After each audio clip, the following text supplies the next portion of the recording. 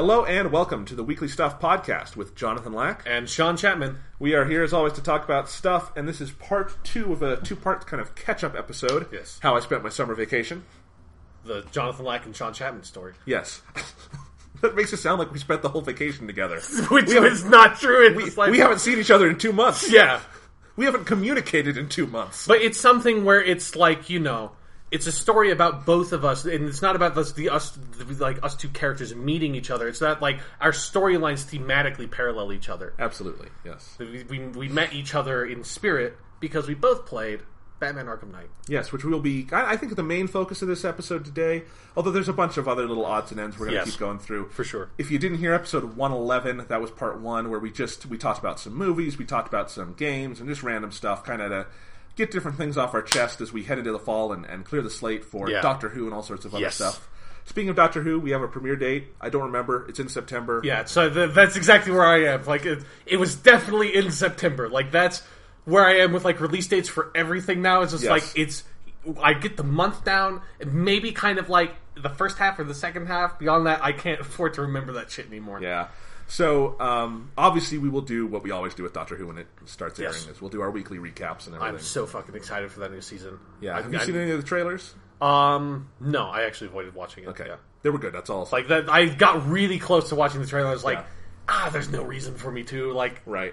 I don't need to be persuaded to watch the new season of Doctor Who. Because usually when I watch a trailer, it is most legitimately out of just, like, I'm curious about this movie. I'm like, I don't know if I'm going to go see this. With Doctor Who, it's like, there's no fucking world in which I would not see the newest episode of Doctor Who as soon as I possibly could. I've seen, like, over 800 of these fucking things. I'm not stopping now. No. All I will say is that you see the Doctor and Clara together again, and I was just immediately reminded how much I liked the last season. Yeah, I'm really excited I'm going to rewatch the next season when it gets closer to this one. I think it just came out on Netflix, maybe? Yeah, it definitely did. Okay, nice. Yeah, so if anyone listening to this podcast hasn't caught up on Doctor Who, like... Season 8 has a terrible beginning and end, but in the middle, it's gold. Yeah, really good. And, like, I think this is the first time that Netflix has been, like, caught up on Doctor Who by the time the next season comes around. Like, they've usually been, like, a season behind. Like, so now, if you're somebody who wants to jump on board, like, you can fucking go for it. Right. And you can just start with an unearthly child and work your way up. They don't have all of it. No, they don't have anywhere close to all of it. But you could start with Chris Eccleston and work your way up. Yes, that would probably be the same thing to do. Yeah. Or, start with an unearthly child, do little bits and pieces from the rest of the series, and then, Or, if you want to be cool like me, you just fucking say, fuck it, I'm just going to ruin my life for the next year. And I know in years past we've tried to do a fun, like, Doctor Who lead-up episode before the new season. I don't think we will this year just because I don't know what the topic would be. We don't have a new Doctor. We don't have... We've done retrospectives. I think we're just going to get into it. And we're honestly running out of, like, because it's so, like, we're running out of specific topics. At some point, it would just be, you'd ask me, what are 3 pretty good episodes of old Doctor Who? And I'd be like, oh, we can watch these 3, and then we would talk about those 3. Like, that's the point where we're at. Like, and maybe someday we'll do something like that. Yeah. But not before September. So we will talk about the new season, obviously, and we're excited for that. Yeah. It's going to be fun. Let's see. So what else should we talk about? Sean, this I think will be a video game theme episode. Okay. So I want to start with my new video game obsession. All right. Let's do this. All right. So Metal Gear Solid 5, The Phantom Pain, is coming out September 1st. Yes, it is. For every platform under the sun. And because of that, Xbox Live, there have been discounts on this game, but also Xbox Live put it with games with gold, Metal Gear Solid 5 Ground Zeroes, which is the separate prologue thing, Well, and if you've played other Metal Gear Solid games, they usually actually have a prologue in there. Yeah. And this was clearly just the prologue to that game, and they cut it out and sold it separately. Hideo Kojima has said that, so... I mean, in Metal Gear Solid 5, you're playing as, like, an effeminate man with blonde hair. You mean 2? Yes. No, I was making a joke that, like, that's the whole whole thing with Metal Gear Solid 2 was the prologue you play as Snake. The actual game you play as Raiden, who's actually probably a more interesting character than Snake. Oh, fuck you. Raiden sucks. Snake fucking sucks. Snake is awesome. He's not the most complex. Snake is the biggest loser. Snake fucking, for his own self, picked the codename Iroquois Pliskin. Like, the character in the universe is himself such a big fan of Escape from New York that he picked that name. He is a fucking dweeb. I like Let's Snake. do it. Let's talk about this. Anyway, so I played Ground Zeroes because it was free, and I just kind of on a whim, and I've been curious about that series. Yeah. I really liked it. I didn't know a lot about the story, obviously, going into that, so I couldn't follow that. But I just loved the gameplay and everything, so I just realized I really liked this, and my espionage thing that I talked about in the last episode. I like spy stories and stuff like that. Tactical espionage action. Yes. I'm clearly into a lot of the same things Hideo Kojima is. Yeah. And so... Look, it's really easy. You buy one thing on Amazon. Metal Gear Solid, the Legacy Collection. It gets you absolutely everything. You put it on your PS3, you boot it up, and you start playing. So that's what I did. I played Metal Gear Solid 1 for the PS1.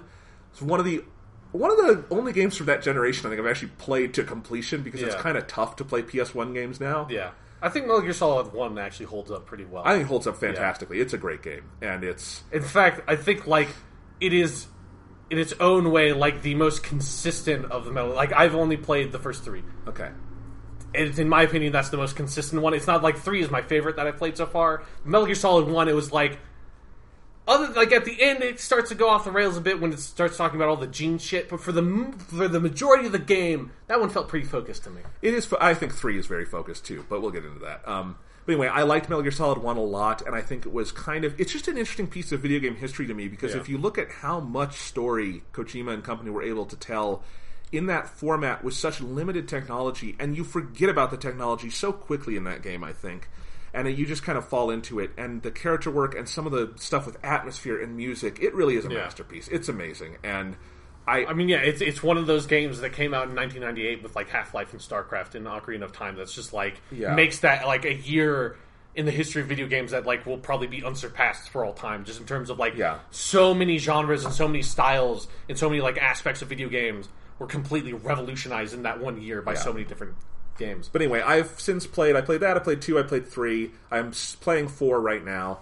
And maybe we'll do an actual episode on Metal Gear before the Phantom Pain. We're going to have to.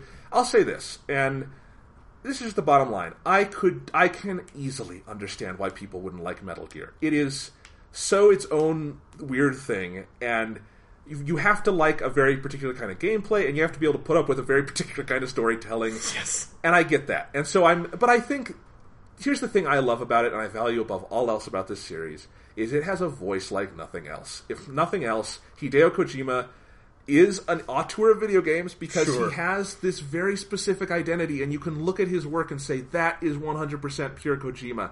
And even when I think it's not working, like the last couple hours of Metal Gear Solid 2, which are gibberish. They're utter gibberish, those last couple hours, and they're kind of hard to get through. But can you imagine Metal Gear Solid 2 was going to be he wanted that to be the last game. Can you imagine the end of that game where the last thing, the last actual significant story beat that happens is fucking Solid Snake jumping off of, that platform to follow Liquid? It's how is there's way more past that. Oh, yeah, but, the actual story of Metal Gear, of what's actually going on, fucks off in that direction with Solid Snake, and Raiden just gets left behind with, Solid, just well, I guess we have to wrap up this shit. I don't know what we're doing. But, even with that stuff, I do appreciate, because I think... video games are at a point where they're kind of like movies, and they have been for the last generation, where I think there's a lot of homogenization, and there's a lot of this is the same, and this is the same, and this is the same, and this, all the Call of Duty clones and stuff like that, and just the whole period where I think we're still in, where everything has to be open world, and everything has to have a billion quests, and the Ubisoftication of games, and that kind of thing. And I appreciate when you get a voice. And also because games, and this is one of the great things about games, is that they're so collaborative, and sometimes that's awesome. Sometimes it's also nice to get something where I think you clearly have a voice at the helm of things, who has his own interests and fetishes and whatever else. And even if I don't like all of it, I'm just kind of in awe that these things exist. And sometimes it makes legitimately great moments of art. I think there's a bunch in Solid 1 and 2, or 1 and 3, and in certain moments of 2, where my jaw just kind of drops. Because I think the whole system where, the codec system, where you bring up your codec and you can call people and talk to them, and they've recorded and thought about enough dialogue and story stuff there that you can call at any time, and it feels like something Snake would and should do in that moment, because he gets something out of it. Or the smartest thing in those games, where you have to go to save, you have to talk to someone, and that becomes this whole relationship you have with the person. It's at its best in Solid 1, where you have Mei Ling, and she has different quotes for you. No, it's at the best in the tanker section of Metal Gear Solid 2, where Otacon is trying to be Mei Ling. He's trying to give you the proverbs, and he doesn't understand what they mean. Yep. That is probably the best Metal Gear ever is, and ever will be. It's those handful of conversations are so fucking good. But I think they do a good job bringing it back in 3 with Paramedic. I love Paramedic. I love Paramedic. 2 is the Rose stuff is awful, in part because by the end I couldn't... Is Rose real or not? Both. She's an AI, right? She's both. Okay. Anyway, that made no sense. You're, like... I haven't played Metal Gear Solid 4, but I know enough about Metal Gear Solid 4 to know that you're going to see some more Rose. Well, yeah, and I saw her name in the credits of 4. And actually, that's the thing I dislike about 4 the most so far, is it ditches a lot of the things I love about Metal Gear. And it makes me... It's that question I think we ask about Halo now, for instance, of how much can you change this thing before it stops being the thing? Yeah. And... Clearly, I've played parts of 5. We're getting back to that. They pulled back and found a more interesting way to modernize it. But 4, has autosave and stuff. And it's like, I don't want autosave. I want to call someone and talk to them because that's... I want someone to talk to me about period-appropriate movies. Yes. To this guy who has no fucking interest in movies. It's great. And I think just the way... Why I think Snake is a good character is because he has a very specific personality that bounces off of other personalities interestingly. Particularly in that Codex stuff. And I really like that. And yeah, 2 has messy parts to it. But there's just... I'm talking about great artistic moments. So there's all the stuff with the codec. I think in Metal Gear Solid 1, there's these great moments with Meryl. If Meryl dies at the end, David Hayter's... Well, she doesn't... that game has 2 different endings. I know. I said if she dies. I thought you said she does die. Yeah. If she dies in the end, you have this great moment where David Hayter kind of acts the hell out of this scene where he's talking about his failures. That's great. The way they use music in that game and in 3 particularly... just some of the general stealth action in 2 and the general chemistry box of this thing I think is great. I think the games all play very well. I thought I was not going to enjoy 1 and 2. I thought I was going to have trouble getting into them because this was before we had cameras in video games. Yeah. And some of that stuff is hard to figure out. It was like before anyone had figured out what a third-person shooter was, basically. Right. And I actually think they work very well, in part because they're not action games. Like, if you try to play it and you try to shoot and stuff, that's never fun. It's the stealth that makes it fun. In Metal Gear Solid 3, if you just fucking say fuck it and stand up and pull out, the fucking light machine gun and I'm just gonna kill everybody. That game can be pretty easy if you play that. Well, I never had fun that way, but I think the stealth is good. And then 3, if we were to redo our top 10 video games list, 3 would be on there for me. Really? I love Metal Gear Solid 3. Part of it is my James Bond fetish, which Kojima shares. That game is maybe the best done James Bond knockoff I've ever seen. That is a very apropos statement. That is yes. Because in a lot of different ways. lot of ways. The theme song. If that were one of the James Bond themes, it would be one of the best 10 James Bond themes. No question. It is amazing. And the actual sequence that goes along with it. You really give credit to a theme song that can pull off the line, some days you eat on a tree frog. Yep. And in Russia, apparently. Yep. And just the way they work in the phrase snake eater, like the old James Bond themes would, where it makes no sense, like Moonraker. It really reminded me of Moonraker, actually. Yeah. But then I think the way it gets the Bond girl better than a lot of the Bond movies get the Bond girl. Sure. That whole thing is done well. I think, and then I also think Big Boss is a more interesting character than Solid Snake. Yeah, Snake is a lot more interesting than Solid Snake. Because I really like the arc of that game where by the end it's kind of funny because I almost think 3 is being responsive to 2. Where 2 is clearly just this big meta essay on game design, and I think it's trying to be, and I think it fails every step of the way. I think it doesn't fail every step of the way, but it bites off more than it can chew. It fails in every way that counts to me. Okay.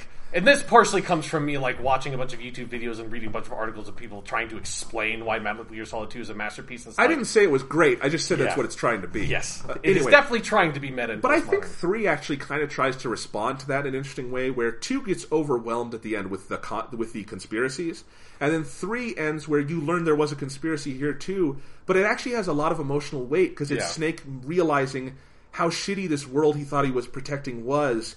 And they just end it silently. The actual final cutscenes of 3 aren't that long.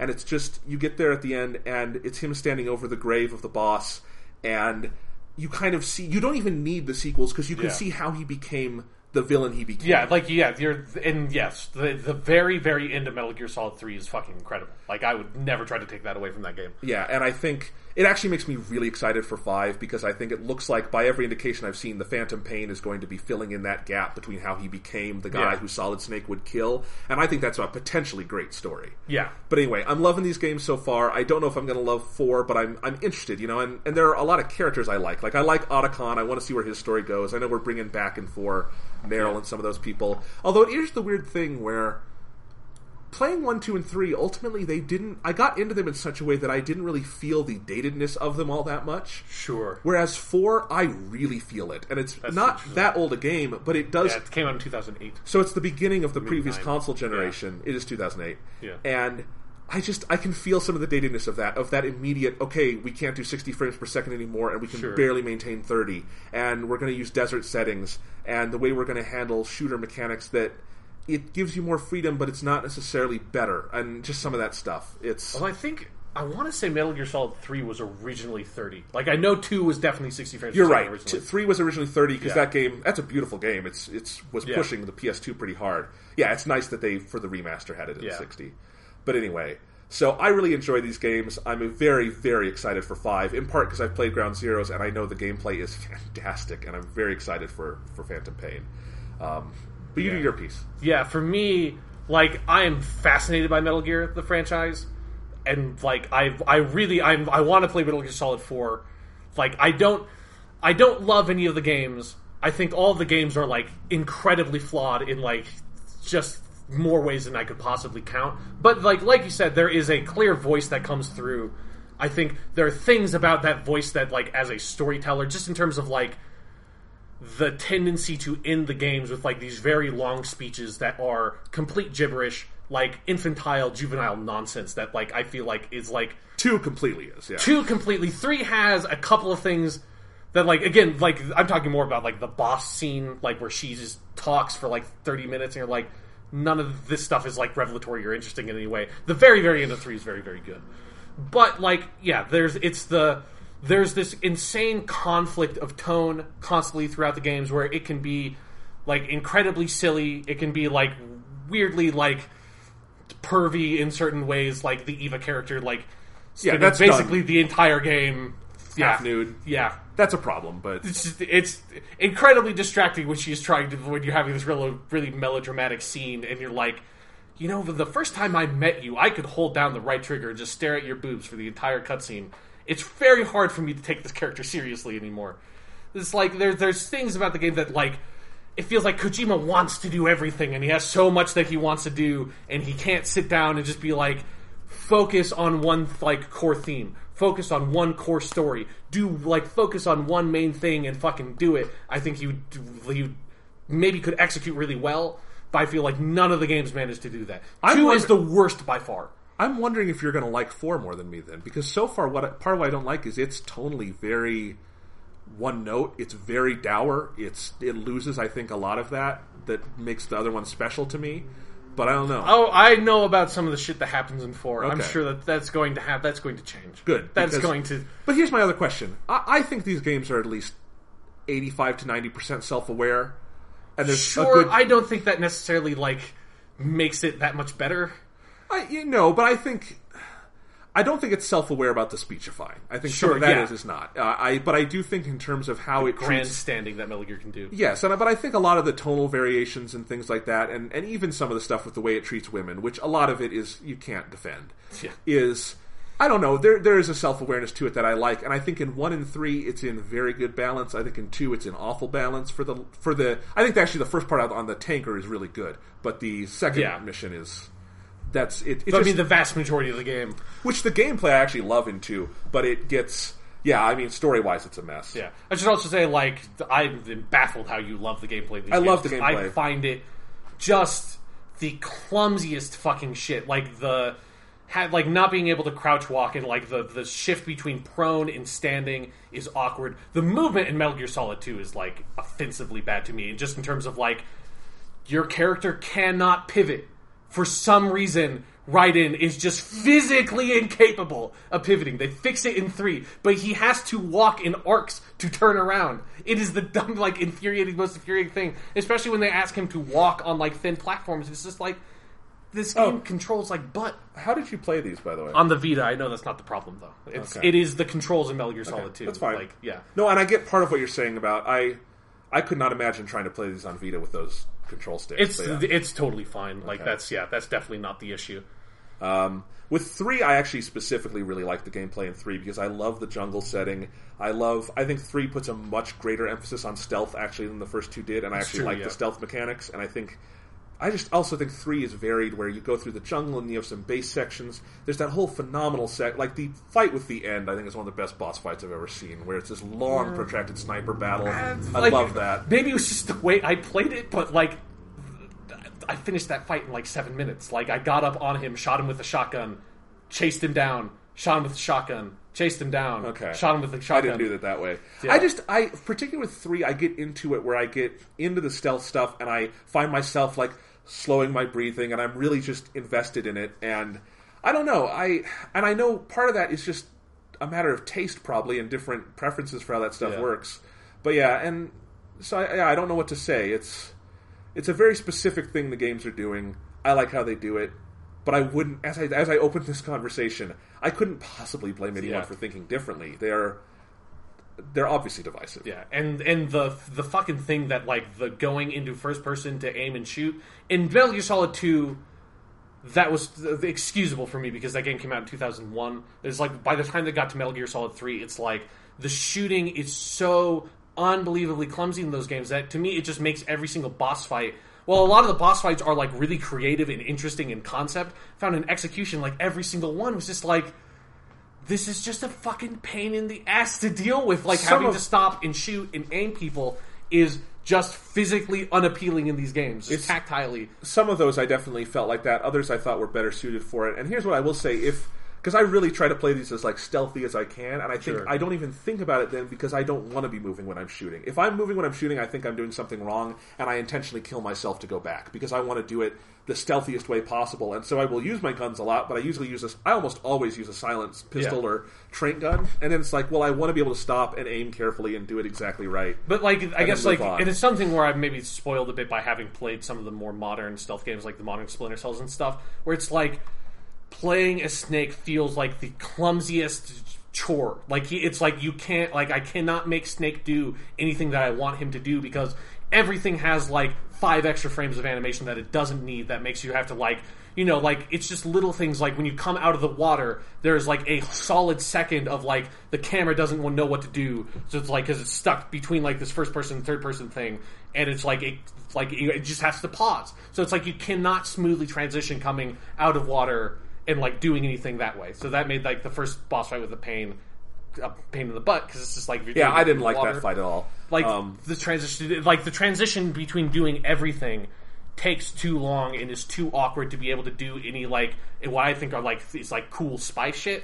So it's like for me that was like the thing that like killed the gameplay. That and also like in Metal Gear Solid 3. They have a lot of interesting concepts in terms of like the camo and stuff like that. I love that stuff. But in execution, I found like they just had like 7 different reasons that I have to keep on hitting the pause button to go into these menus and have to keep on stopping the game. That like I thought it like killed the pace of a lot of it to me. I guess I just think of the games as I'd try to play them like very leisurely, and so I kind of like that stuff. I agree in boss fights that stuff could get tedious. If I'm in the middle of a frantic boss fight, I have to stop to eat a snake. That was weird. But I did like just as I was going through and doing these things, I had to kind of stop to heal this injury or do that.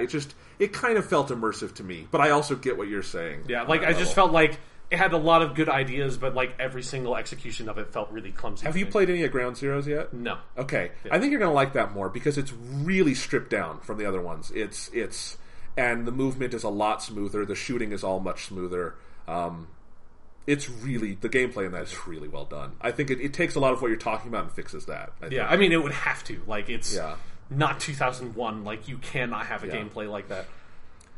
Yeah. My problem with Metal Gear Solid 4 so far, and I shouldn't even talk about it because I haven't finished the whole game or anything, but like I'm in the first act where you're in the Middle East, and you're in a war zone trying to do stealth stuff. It's fucking bizarre, and it doesn't have that same rush as the other ones because it's like, why am I doing stealth stuff in a wars? I don't know. It's a little weird. Like, you should just fucking say fuck it and just get up. Like, that was literally the most fun I had with Metal Gear Solid 3, were the moments where I was like, I'm not going to try to run away from these guys and go back into stealth. Like, fuck that. I'm just going to pull out the shotgun. I'm just going to kill all these fuckers. Because there's, like, there's no reason not to. Like, there's no, like, the game, like, there's maybe one of the problems with the game at some point is that I found it so easy. I played on the normal difficulty, so maybe if I turned it up, it would have been different. But, like, on the normal difficulty, like, the game is so simple to most of the time, like, just, like, killing enemies and stuff.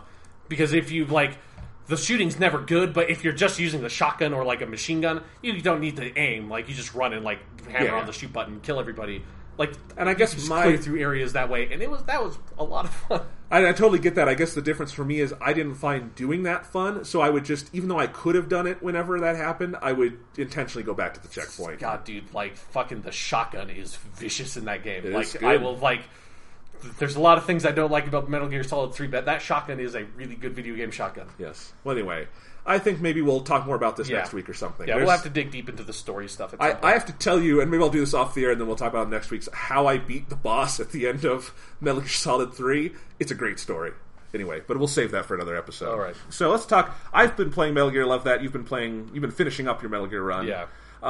But you had some other games you want to talk about. You finished The Witcher 3, finally. Yes. That game took me a long time to play. Like, I did everything in that game. Like, if you go in and look in my quest log, the only things that are left are quests that were bugged for me that I couldn't finish, which were, like, 2 or 3 quests in the scope of, like, fucking a million quests. Like, I have no idea how much shit is in that game. There's probably a couple of, like, side quests or something that I didn't find.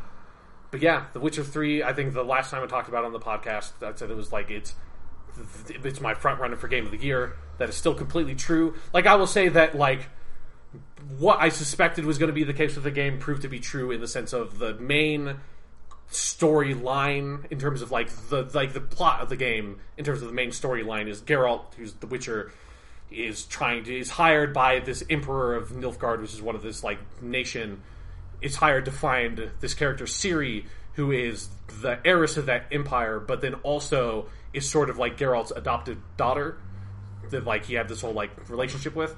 So, like, you're trying to find Ciri, and that's the main quest, and there's all this stuff with, like, the subtitle of the game, The Wild Hunt, refers to this band of, like, interdimensional elf dudes who are, like, chasing down Ciri for all this stuff. And so that's the main plot, and the main plot doesn't amount to be something, like, super interesting and super engrossing, which is what I thought was probably going to be the case, but that's not, to me, doesn't affect, like, the quality of The Witcher as a whole, because the game is far more about the stories that you meet along the way, the people that you meet along the way, and, like, the world that you live in, and it's about that, and it's not about, like, interdimensional elves and, like, the big... Because once you get to, like, most of it avoids having, like, the, like, world-ending fantasy trope stuff. Once you get to the very end, it starts dipping into that territory a bit, and that gets a little bit, like, I kind of roll my eyes at it. But again, like, the journey along the way is so engrossing and so involving and so incredible, just in terms of, like, the millions of small, impactful moments that you encounter on your journey, and all, like, the random people you meet. Just, like, the things of stuff like when you're just, like, riding your horse down a road, like, on your way to, like, go hunt some werewolf or something, and a person on the side of the road stops you and, like, asks for your help and says that, like, it's this woman that says, oh, my husband went to the forest to hunt and get us some food, and he hasn't been back in hours. Could you go find him? And you go out into the woods, and you find his body, and he's being eaten by wild dogs, and you kill the dogs, like, pull something off his body to bring back to the woman, and you just ride on your way, because that's the only thing you can do. And that's the world that you live in, is that there are people that live in this world. It sucks. Like, they are impoverished, they're you know, hungry, they're fighting for their lives, because they live in this world that has, like, monsters and stuff in it, and all these ghouls. And it's like, there's nothing you can do to save everybody. There's nothing you can do to save the world. There's nothing you can do to make it right. You can just kind of do little things along the way, help some of the people along the way, and just, like, experience that world. And that's the game that The Witcher 3 is, and it's a really incredible game. Like, it's to me, it's a model for the future of how Western RPGs should, like, look to be made. Just in terms of, like, avoiding filling your game full of junk, repeatable content in terms of, like, collectibles and that kind of stuff. Like, avoiding making your game too much about the really big moments and finding what's really important in the smaller moments with the characters. Like, that's what The Witcher 3 executes on, that a lot of games recently, stuff like Dragon Age Inquisition, maybe were hinting at trying to do, but never couldn't find the way. Like, The Witcher 3 did it. So, yeah. Nice. I still haven't played it. It's never been on sale so far, so... it's only been out for, like, a couple of months. Yeah. So. And then I also say, like, they've done a really good job of supporting the game with, like, little packets of free DLC and stuff that have come out, and just last night, I think, they came out with a New Game Plus mode, little, like, thing of DLC that I might dip into. Nice. I definitely want to play it. And it's just, everything you said about it sounds like, when I said, like, the kind of sameness of games these days, it sounds like it breaks out of that while in a familiar format. Yeah, definitely. And it's also just, like, visually speaking, like, it's technically really, really well done, but then also just, like, the aesthetic design of it. Like, this one area that you come to called the Skellig Isles that's sort of like a mishmash of sort of, like, Gaelic and Norse cultures and stuff. Like, that area is by far the most beautiful place I've ever been in a video game. Like, it is, like, every single vista, every single, like, mountaintop you climb is jaw-droppingly gorgeous. Like, it's one of the few games that I play that, like, I am constantly just stopping and looking at the environment and sort of just appreciating, like, the beauty that they put into it, It's a really remarkable game. Were there any other games you want to talk about before we get to Batman? I want to talk about Galaxy a little bit, because that game's also really good. It's it's part of Sony's, I wanted to, like, play Summer 2015 promotion or whatever. That's a couple of indie games. It was something that originally got showed off. It was either the first PS4 E3 or it might have just been the unveiling of the console when they did that whole, like, we have, like, 12 indie dudes on stage and, like, all the spotlights come up, and that really cool moment where, like, it was like, okay, consoles are finally embracing indie development. That was one of the games on there. It's finally out years later, and basically the game is it's a roguelite sort of game where you play as this sort of, like, heavily inspired by Gundam and Macross, like, sort of like 80s mech space fighter anime stuff. This character who you're ATAC, and you're the pilot of the ship, and you're out in space, and you're trying to, like, get back to Earth, basically. And the structure is that there are 5 different seasons that you unlock along the way, because it's sort of modeled after an episodic TV show. And each season is composed of 5 episodes. So you basically start at the beginning. Each episode is like a mission, and each of the missions is something like, go, like, retrieve these food crates and bring them back to the ship, or something like that. And you just spawn into the world as this one little fighter ship. You eventually gain the ability to also turn into a mech. And it's sort of, you're spawned into this, like, open space map. It's all 2D.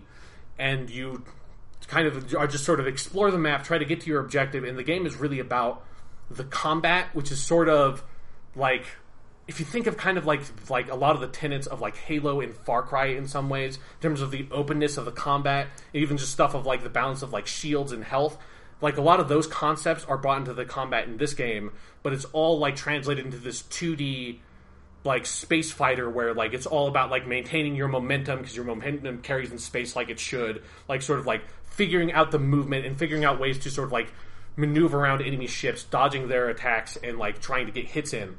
And so the combat is really, really intricate, incredibly deep, and incredibly involving. And so as you complete those 5 episodes, you eventually, like, get to the end of the 5th episode, and the missions are randomly generated, except for the last episode, which is, like, always has, like, a sort of, like, boss objective for that season. And as you're playing the game, you're picking up these, like, blueprints and upgrades for your ship that, like, the blueprints carry over into the shop that you get to carry across runs. This is, like, the roguelike element of it. That if you die in the middle of a season, you can either spend 5 of this piece of currency called Crash Coins to sort of try to retry that mission, or you just restart the season over from the beginning and give it another run.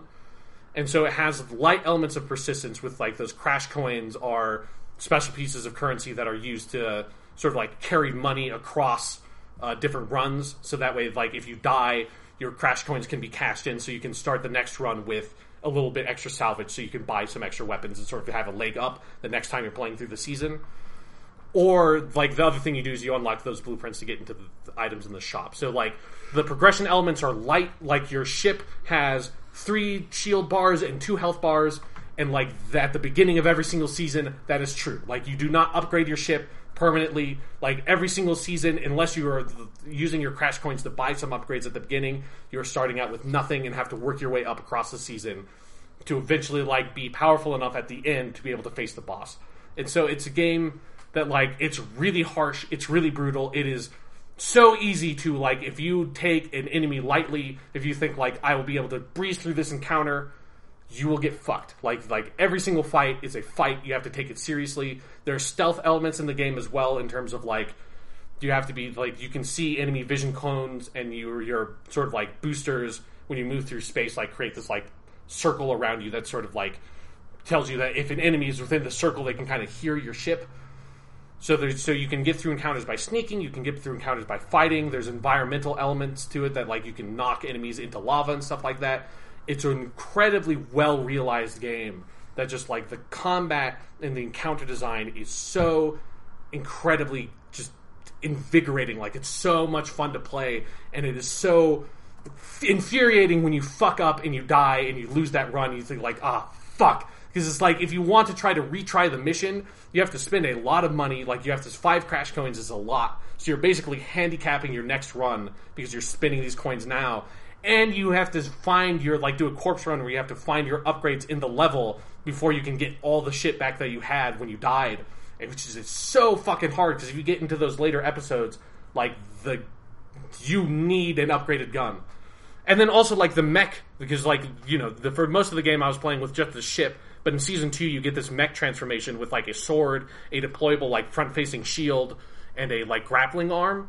And I've been playing as the mech a lot recently when I'm playing the game, and that, like, playing as the mech is totally different, because you're, like, emphasizing melee attacks. You can transform between the mech and the ship at will, like, it costs nothing, so it's like you can have fights where you're just, like, one encounter of the game can be, like, you see a bunch of, like, Imperial spaceships flying around on a patrol, and you decide you need to take them out, and so you transform into your mech, and you grab onto a piece of floating space debris, and sort of angle it so that they can't see you, because you're just drifting through space, and you get to the right spot where you kick that space debris at them, you rush in with your sword, charge it up, take one of them out, transform back into a ship, spin around, and you're keeping your forward momentum from before, so you're moving backwards, but shooting at them at the same time, and taking them out that way. Then someone comes at you, you activate your side thrusters and boost them, so that, like, you sort of, like, swivel around them in space, and shoot them from behind and blow them up, because that ship has a front-facing shield. Like, those are the kind of encounters that you get, where, like, you look at it, you stop, you plan, you take stock of what you have, like what your powers are, what you can execute on, and you try to deploy that plan in that encounter and see how well you do. And you just do that, like, rinse and repeat throughout the game. And the combat is so intricate that, like, you could play this game forever, and I feel like you could keep on discovering new tactics and new strategies. Like, it is a really good game that really took me by surprise when I sort of saw videos of it, because it wasn't really on my radar, but when I saw it, I was like, this looks like a game that is right up my fucking alley. And nice. It is really fucking good. Nice. So it's just on PS4, right? Yeah. Okay. Wasn't sure. I saw you had your Vita out, and I was like, is it also on Vita? No. Okay. That's what I've been playing Metal Gear on. Okay. I take my Metal Gear with me. Nice. I wear my Metal Gear around my neck. It fucking chains me down. All right, well, you want to talk about Batman? Let's talk about Batman. Let's talk about Batman. So this is funny. This is literally the first time Sean and I have ever talked about Batman Arkham Knight. Yes. I have no idea what you thought of this game. I really liked it. I really liked it too. I loved it, in fact. And yeah, so here, I'm going to let you go for in a minute here. My basic spiel of just to show you how much I like this game. I had it preloaded. So Monday night at 10 p.m. I started playing it, and every waking moment until I 100%ed absolutely everything in the game on Friday, I was playing Batman Arkham Knight. This is basically what I did. Only took breaks to sleep, and I'm not saying 100% of the story. I did everything you could do in that game, and just in one go through, and it was so satisfying. I think there are some flaws to this game, and I think overall, in terms of, like, raw story, I probably liked Arkham City more. But I just think as a game, this is the pinnacle of what Rocksteady has accomplished. I think it's the best game I've played of this new console generation so far. One of the most beautiful, certainly.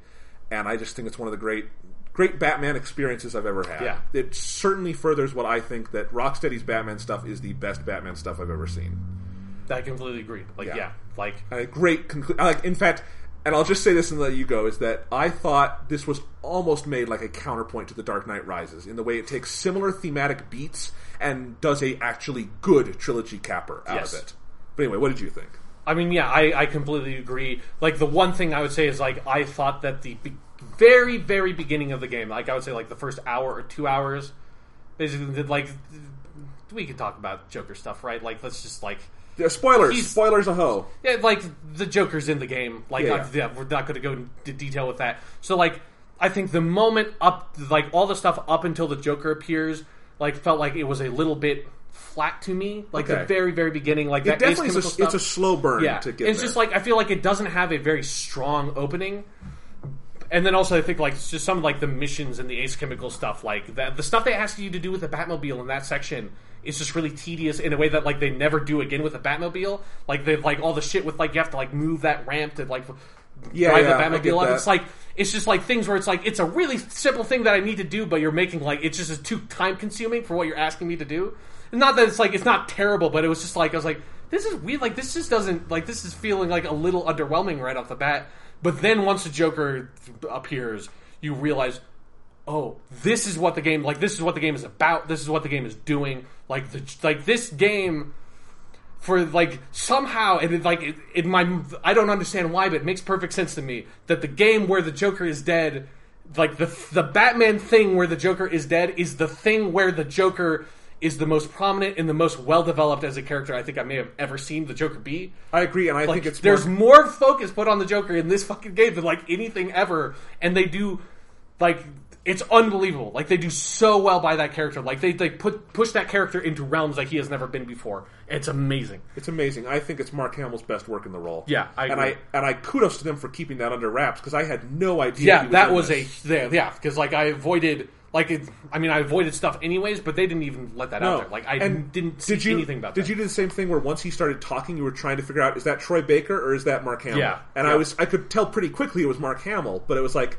Yeah, he said he was done. So. Yeah, and like, and Mark Hamill doesn't seem like one of the guys that necessarily would be like I don't know, like I'm going to like fake this thing. It's just like if he said it, I kind of believe that would be true because it also seems like he'd be busy with like Star Wars stuff. It's like, yeah, that makes sense. Like the character died at the end of Arkham City. Like I'm sure there's going to be references to the Joker in Knight, but there's like.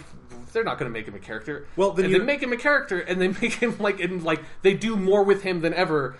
In a way that, like, at first I was like, oh, this is going to be kind of cheap because I really loved how they killed the Joker in Arkham City. But the way they use him here, it's like, it makes perfect sense because you could only use him this way if he was already dead. Yes. So if, like, you know, if you're taking this Arkham franchise, which has the benefit of being able to do whatever they want with the characters because they're completely untied from any continuity, it's like, they took the opportunity with Arkham City to do a story about how the Joker dies, which is only, in my knowledge, been done once before, which was the Batman Beyond the Batman Beyond movie. Like, if you're going to take the opportunity to do the story where the Joker dies, that's great, because we never get to see like a version of that feels like it's actually that.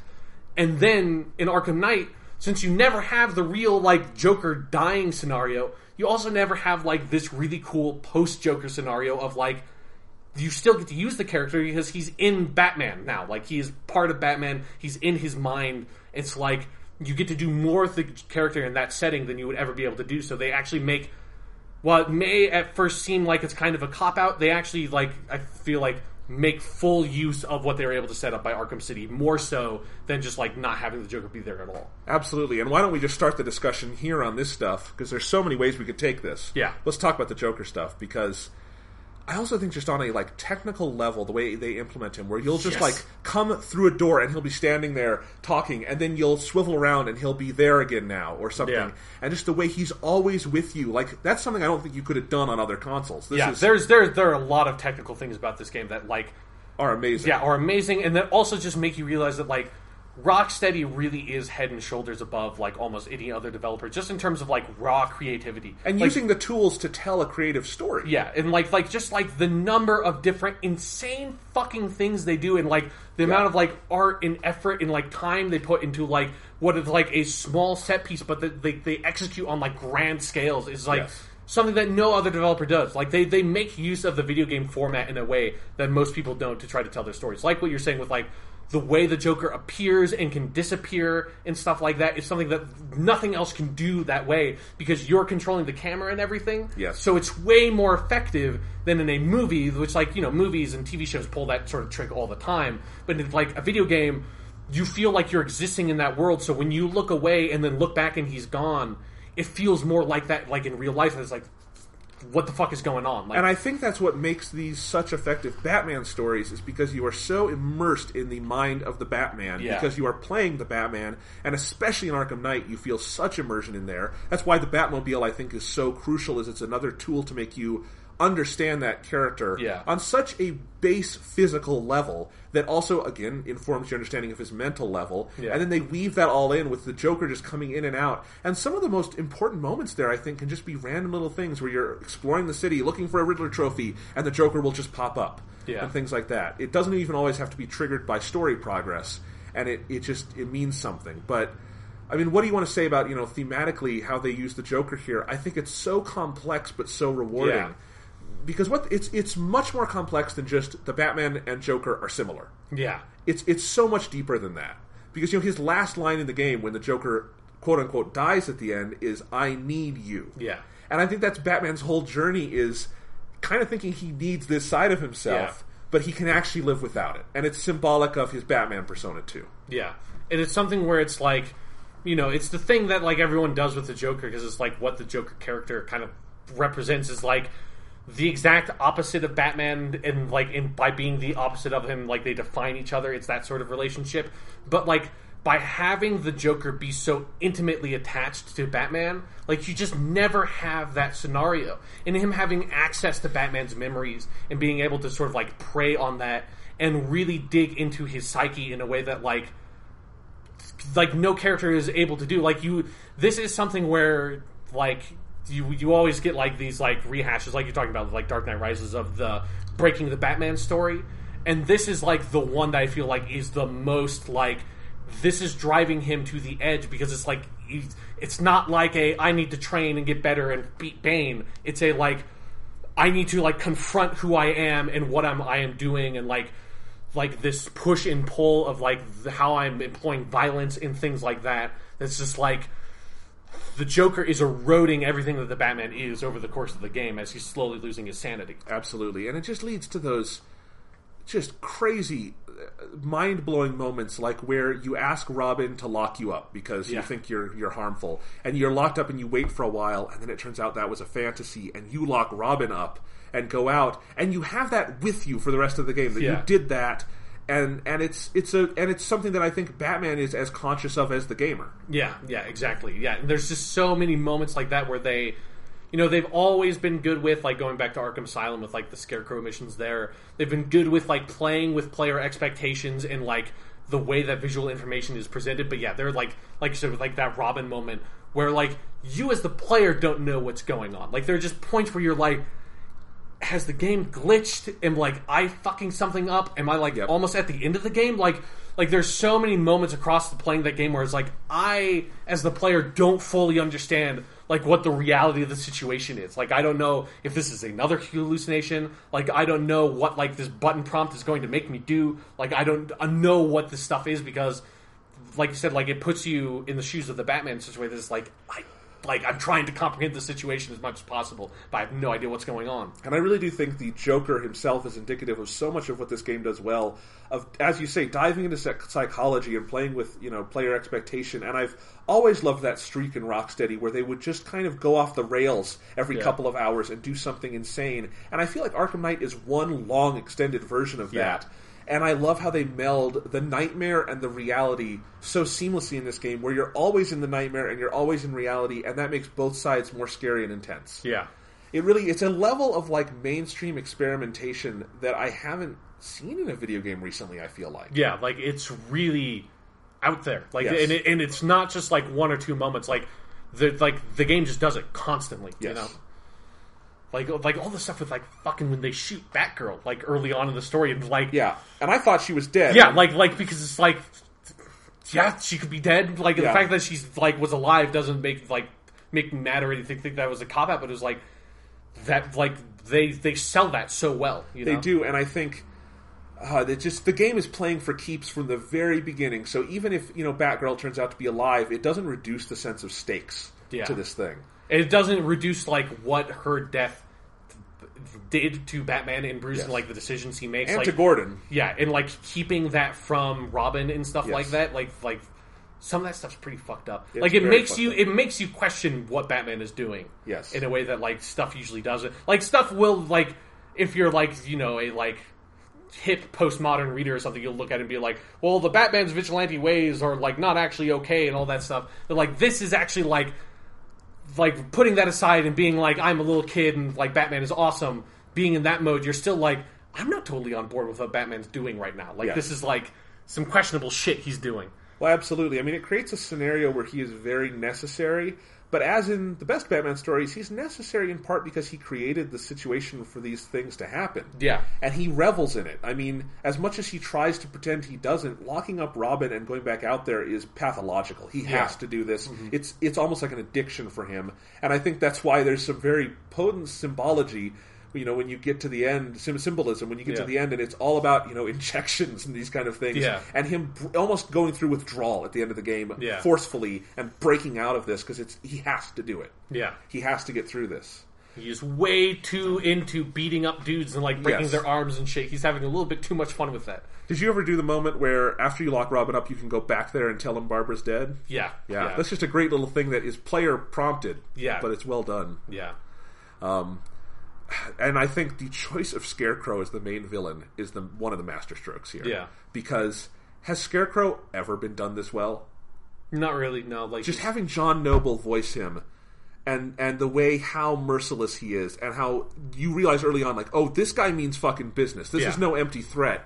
I think it's an amazing villain. It's so well done. And it like works in like the fear toxin stuff works in concert really well with the rest of what they're going for with the Joker. But it plays off each other. If Chris Nolan's Scarecrow didn't look pathetic before, good God, does it look like it has no fangs now? I mean, it's just even like stuff like the animated series version of Scarecrow, which I think is well done. I look at that now, it's like, compared to John Noble, man, that's as good as it gets. Yeah, that's for sure. I mean, he's gone from being, I think, one of the lamer Batman villains in my mind to one of the best because he's been used in this great Batman story that way. And he does have, like, a really fantastic gimmick, like the fear toxin thing. Yes. Can be used so effectively, but you're right, he's usually not used very well. No, and just the general visual design where he is a walking nightmare, he's the boogeyman, he is a monster, and he creates these monstrous images, and just so many, like, holy fuck moments, like, where you think the game can't possibly go any further, and it always does, like the Fear Cloud explosion in which is, I guess, the end of the second act, you could say, and which ends with Ivy dying. But, and like the whole city, it's like that's one of those things where it's like I just look at it and I think about like the budget of like because if you're just playing like going through the main story at that point in the game when that happens, like the entire cityscape changes with like all that fear toxin. Is like that's not a cheap thing to do. Like this is like a big. You have, like, changed your map in a really big way for what is, like, in the scope of, like, the overall playtime of the game, a relatively small section, you know? Yes. Like, an Assassin's Creed game or something like that would never be able to afford to do something like that. Like, it is, like, huge, but, like, it's used in the story where it needs to be used in the story, and they don't, like, make a big deal out of the fact that they have done this to the city. Like, in terms of, like, oh, we're going to spend, like, 20 hours doing this. It's like, it is there when it needs to be there, and then it moves on. Absolutely. So what did you think of the ending? Because there's so much you can get into here. Fucking amazing. It's just like when you're playing as the Joker, like all that shit. It's like holy fucking like that's what I'm talking about in terms of like experimentation and like using a lot of budget for small things. Because that's also an area where it's like where they completely like destroy like the Gotham City in Batman's mind that's been like Jokerified. Like it's fucking amazing. Like it's jaw dropping. Like it's. And it's only in that, like, one scene for a little bit. And stuff where it's like, where you fucking play as, like, a third-person shooter and then a first-person shooter as a Joker. Yep. And that shit, it's like... It's just fucking crazy. And it starts, like delving into sort of, like, violence in video games and that kind of idea. And I like how I feel like the game subtly just sort of, like, addresses the really sort of, like... I think cheap complaints that people have about the games about like, well, Batman's obviously really killing people because nobody would be able to survive this, and like that shit. It's just an incredibly pedantic criticism to have of these games that have been around since Arkham Asylum. And then you'll get that one sequence in Batman's mind where he's in Crime Alley and they just like pull off the fucking baby gloves come off, you know, and it's just like. You are, like, fighting these hallucination Jokers, but you are fucking killing them. Yes. And they, like, redo all the fight animations for that. There's a bunch of fight animations and, like, takedown animations where you are just fucking killing dudes. There is no restraint anymore in Batman's, like, fighting. And it's, like, I like how it feels like a big middle finger to those people because it's, like, it's a fucking, like, it's a superhero thing. It is, like, a fantasy setting. Yes, in a real life context, this would be killing people, but in a real life context, a dude wouldn't dress up like a plant. Yeah, like none of this stuff would be possible in a real life context. Like we have a fucking woman who can talk to plants. God damn it. Yeah. Like this is like it's that's your complaint. Yeah. Yeah. And so then they show you, it's like, in this setting, we will show you what it is when the Batman, like, unleashes. Like, we'll show you, like, in the context of this setting, you don't understand, like, this is what it would be like if the Batman was killing people. And it is fucking brutal. But I just think the whole... And I define the ending as, like, from when you start that last mission to the very end. Right. When you go to, like, meet Gordon, basically. Yeah. And to the end. And what I had done is I had set it all up so I finished 100%, I dropped the Riddler off, and then I went to finish the game.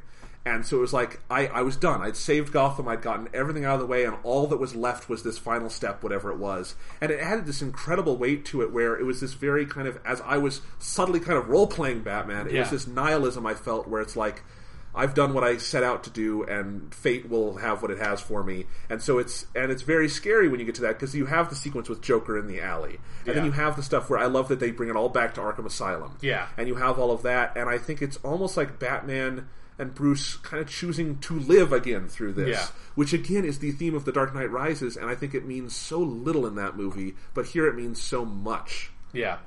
To me, at least. Because I think that's part of what that whole Joker sequence is about. It's not... You're not really playing as the Joker, right? You're playing as a mental projection of Bruce Wayne. Yeah. And it's so fascinating, because it's him choosing to kind of rid himself of this part of himself and then maybe become something more. Yeah. It's an actual, evolution, a rising, more than I think... Again, what we get in the Chris Nolan movie, which I don't want to shit on. I'm just saying it made me think of that. And, because you're right. Like the thematic material is very similar, but it's handled much better here. Yeah. Yeah. So you get through that whole sequence with Joker, and he's unmasked, and everyone finds out he's Bruce Wayne. Yeah. And then you get the last couple cutscenes, and then it gets really crazy. Yeah. I mean, what do you think about all that stuff? I mean, I find it interesting because you went at it a slightly different way than me, where I did most of the side stuff while I was playing the game. I think I maybe had like one thing other than the Riddler not quite done by the time I went in, but I just decided, okay, I'm just going to go in because it's like I want to finish the story, and this Riddler thing is going to take me fucking forever to do. Yeah. So I just went in and did the story, and I really love the way they handle it if you do it that way, where there's a moment where like Jim basically tells you, it's like, or like Batman decides like, this is my last night. I'm going to finish things up. I'm going to take care of business. Like I have finished the big crisis with the Scarecrow, but being the Batman doesn't just mean I just take care of like the big crisis facing the city. Like there's all these little things that I need to do. Like I need to sort of like pick up all my things off my desk and go home. Like is basically where it is. It's like and there's something very fitting to me about having like this big section of Riddler trophies where it's like it's just you and me now. Yep. Edward Nygma, you motherfucker, across all these fucking games, I've been picking up all these fucking trophies. It's at the end, it has to be you and me. Like, there's something meta about my relationship with this franchise. But like at the very end, it has to be bringing in the Riddler. Has to be the last thing I do. And I did it slightly earlier, but I felt the same way. Yeah, because it was also the last thing I did of the side quests. Yeah, and it was like so satisfying to get to finally throw that guy in the Batmobile and see him in prison. Yeah, throw his fucking ass in jail and like see the number tick up on the little thing. It's like, motherfucker, it's done. Yep. No more goddamn Riddler trophies. No more fucking dumbass riddles. You are fucking in there, and it's over. You fucking piece of shit. Yep.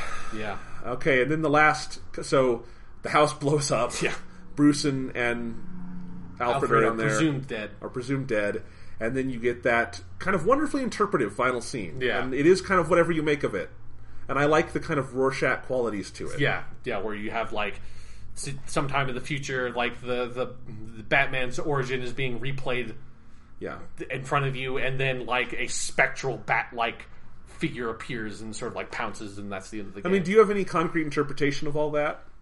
I mean, I think like you can either just read it entirely symbolically of like that, like the Batman lives on like in spirit as a symbol kind of thing that's been covered before, or like you can also just take it more literally about the fact that like Bruce's plan all along was to kill the Batman as he existed before and leave that behind.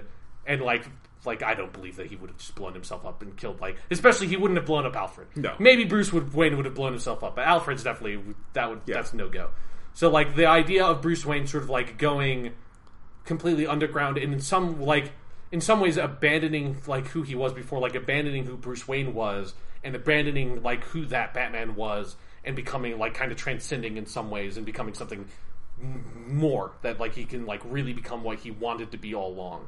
And I view it like that too, basically. And what I like is that I don't think you can go any more concrete than that. I don't think you can say he did this, and then he got the fear talks, and then he did that, and he did that. Yeah. And because I think that would reduce it all. I like that it's basically just this little epilogue, but it's more symbolic than anything else. And I think it's almost like the right last note in a piece of music. Yes. You can't say exactly why it works all the time, but it feels right. And it sends you into the credits, and you're like, whatever this story was, that was the right way to end it. Yeah. And it's something where I do feel like, in general, when you have these, like, bigger, like, long-running things that, like, it's really fitting to try to end it on, like, a more poignant, more symbolic note. It's almost kind of like, like, obviously Lord of the Rings doesn't have, like, a, like, super, like, crazy hallucinatory kind of thing. But, like, everyone going off to the White Havens and stuff at the end of Lord of the Rings does have that quality of it where it's like you're like dealing in some sort of like heavy symbolism here. That like there are literal events that are going on that are like kind of straightforward, but what is really happening and like the impact of the moment is interpretive to you as the reader or the player. And like when you have this like very long form story, like multi-part story thing going on, I feel like that's usually the way you want to try to end it. Because if you're going with something that's like very flat and straight, it's like in something that can only really be read or like looked at one way. It's sort of like it doesn't leave you with anything, and that can be fine with something that's smaller. But when like you have this big thing and you're putting this cap on it, you need to leave something that like lives with the player, Absolutely, and I think again, I don't want to shit on it because I don't think it's a bad movie, but The Dark Knight Rises is a good direct point of comparison. Yeah, because it's so rigid in what that ending is, and it's so kind of nonsensical, and I think it's so thematically confused. I don't think you walk out of the theater feeling much of anything after that. It's like if Dark Knight Rises ended the way that everybody watching the movie knew it should have ended, with Alfred looking up and smiling and just stopped there. Like, it wouldn't have made that movie perfect, but like leaving that element of like mystery or like interpretation as to whether or not Bruce is alive, like stuff, like that's a better way to end it than to have like, oh, he's the, like, you can obviously, if you want to interpret it as being like, oh, they're not actually there, or they like Bruce didn't actually get away. There's absolutely nothing in the cinematic grammar that supports that. Yeah, like you can choose to interpret it that way, but you can also choose to interpret like Final Fantasy VIII as all being a dying hallucination of Squall because you're a fucking maniac on the internet. Like those people are like can never be helped that want to interpret it that way. But yeah, like you need to leave that for the player or the viewer. Like you need them to have something that like they can kind of chew on. I agree, and I think overall, as a story and as a presentation, as an experience, this blows out of the water every superhero trilogy capper. I can't imagine one that even comes close to this, because most of them are bad. But if also, only we had gotten Amazing Spider-Man 3, it would have made you eat those words, Jonathan. But also, I think it just, frankly, this puts most superhero movies to shame right now. Yes, as much as I like Marvel's movies, as much as I've liked, one-off things like even Man of Steel and some of that stuff, I look at those and then I look at this and I'm like, this is so much richer. This is so much more meaningful. This makes so much more out of, the medium of comic books being adapted into something else. It makes so much more out of these characters, and it is such a more meaningful experience. It feels so much more adventurous. And I think I tried to say some of this on Twitter, and I think part of it is that it does adopt a more comic bookish stance where it allows fantasy to exist. But I think it's more complex than that. It's also just allowing, letting the story linger, and something movies I just don't even think can do because they can't be long enough for this. Based on the format, Yeah. I don't think we're going to get to Avengers 3 in a couple years and have it be anywhere near as impactful as this, or whatever other points of comparison you have. This is superhero storytelling on such a different level than anyone is doing it right now. Yeah. And it is something where it feels like it's more specifically for Batman, just like because of like the way the movies have been recently, where it's like you get the Batman that like it feels like Batman to me, like in every step of the way, and that's the number one thing you need. That's also something that like the Marvel movies in general have been really good about, specifically with their casting. Like it's like it's a superhero story, and you need the superhero to work. Like you need that to be like the magnet to the story, right? And like these fucking games are like every step of the way they've always made the right choice in terms of like the voice casting, of course, like going with like the people who know how to play these characters, who've been playing these characters for decades. Smart fucking choice. But then even just like the way that they sort of, blend different elements of how Batman has been used over the years, like some of the more serious stuff with like the Dark Knight, and some of the more like comic booky stuff, like making a world where like a really dark, fucked up Joker and Poison Ivy can coexist is not an easy thing to do tonally. It's a thing that in live action is probably effectively impossible, but like in animated form or like video games, which is effectively an animated form, like. You have such a more generous suspension of disbelief that like they're able to craft this like wholly honed Batman universe that benefits from everything that has come before it, and that's true of all these games. And it feels like Arkham City more so than the others. Arkham Knight, yeah, no, totally. And I mean, we haven't even talked about the Arkham Knight element of the story, which we both agreed. We did actually talk about this off the air. Yeah, Jason Todd. Of course, it was Jason Todd. We knew from like an hour into the game, maybe. I knew from like the picture I saw of the character when they announced the fucking game. It's like that's just going to be Jason Todd, isn't it? But like I was always left questioning for maybe the wrong reason, because I was always left questioning because it was like it can't possibly be Jason Todd because he's never fucking come up. Like as far as I can remember, even in like offhand dialogue, I cannot think of a single time that Jason Todd has ever come up in any of these fucking games, and I've played the shit out of these goddamn games. It's like, surely they wouldn't, like, it just felt like the Arkham Knight thing would be something where that traditionally, it was just, this is the third part of the story. Like, there was part of me that was holding out, it's like, it's gonna be Talia or Harley Quinn. Like, I was, like, holding that out.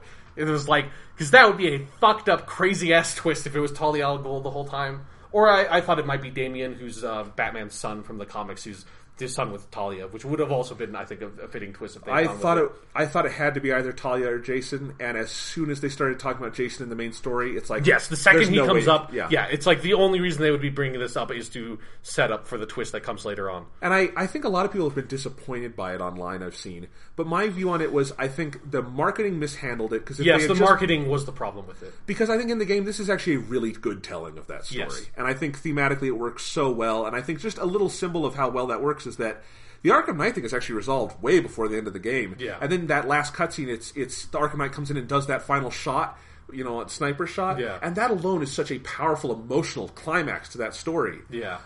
So I think it's well done, but if you go in expecting, this has to be someone different, and ultimately it's a story you have seen before. Yes. Or elements of a story you've seen before. Yeah, like multiple times. Like the Jason Todd thing has come up a lot in recent Batman years. That it's something where it's a marketing problem, because I just remember when the game was first announced, they made a huge fucking deal out of like the Arkham Knight is a brand new character and nobody knows who he is and all this shit, and it was like I'm just looking at him and it's like it's just Red Hood. Like, he just doesn't have the costume, but it's the whole Red Hood story. Like, it's fucking Jason Todd. It has to be. Like, you're just doing the Jason Todd thing. But they were making such a big deal out of it. It's like, there's no way it could just be... Like, surely they would know that just by the character design, everyone would immediately be able to tell, well, that's fucking... must be Jason Todd. Like, if it's someone who has this, like, military thing, that, like, all this military outfit, and the Arkham Knight helmet looks like a lot like the Red Hood thing, and they turned it into the Red Hood thing in, like, a really clever way later in the game when all that's revealed. And they know that it's someone who has, like, a direct tie to Batman's past. It's like, that's just Jason Todd. Like, they literally spent, like, 10 years in the fucking comic books before Jason Todd came back, like, teasing Jason Todd maybe coming back in, like, all these fucking different stories where it's like, oh, who is this person? It might be fucking Jason Todd. No, it's not. Who is this motherfucker? It might be Jason Todd miraculously come back to life. It wasn't until Superboy Prime punched the wall of reality to allow Jason Todd to come back to life that Jason Todd was able to come back to life. DC Comics hurt my brain. Yeah, they hurt my brain too. They are the Hideo Kojima of comic books. All comic books are the Hideo Kojima of comic books. But well, yeah. I just think it's thematically, though, integrated so well, because this is such a story about the Bat family. And actually, that's one of the key things I wanted to mention. Yeah. That, more than anything, I think might be the thing that separates this from other Batman stories, is how much they commit to the Bat family idea. Yeah. And this game in particular, where, Robin and Nightwing and Batgirl, and then ultimately Jason Todd, and Catwoman. also Catwoman, Alfred. All these people are so key to what this story is. Lucius Fox, they throw him in there too. And Batman, which is the first time he's been in these, right? Yes, which is awesome. And to Batman's general sense of guilt, which Jason Todd is like the rotted, corroded, beating heart of all this. Yeah. And again, as you say, it's these games where I think in the first two you're not really meant to question Batman's morality. Yeah. But you get to this one, and by the time you get to that Jason Todd revelation, it's pretty much pure guilt. I mean, it's... And, though, they do not fucking pull their punches with, those Jason Todd flashbacks. No, God, they're intense. That's, maybe the most brutal version of that I've ever seen. It fucking goes places.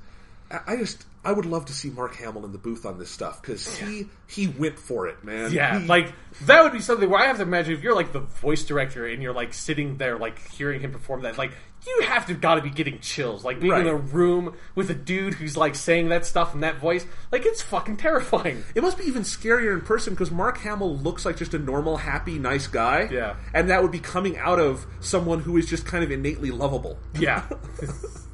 Dude, fucking God. Shit, some of the stuff they do. Because they tie it in so well with the hallucinations, because there's that one, because they do it all, when you're in that sort of fair place. I also love that that's where Batman sets up his hideout. Of course. It's a nice nod to the Joker taking him over. It's great. But because they do that whole series of the flashbacks, but it's the one where it's he's hanging on a hook under a blanket, and you see blood on the floor, and you're walking up to it, and it's fuck, that's Jason Todd. It's fuck, I don't want to see this cutscene. It's the Jason Todd, because the thing that I don't mind them doing the Jason Todd stuff over and over again is that it's a really fucking good story, and when it's pulled off well, that Under the Red Hood DVD movie straight to DVD movie they did is one of the best DC animated movies I've ever seen. If you want to get more Batman stuff, seek out watching that movie. It is fucking amazing. It's way better than the comic book version of that story, because they cut out shit like Superboy Prime punching the wall of reality to freak fucking...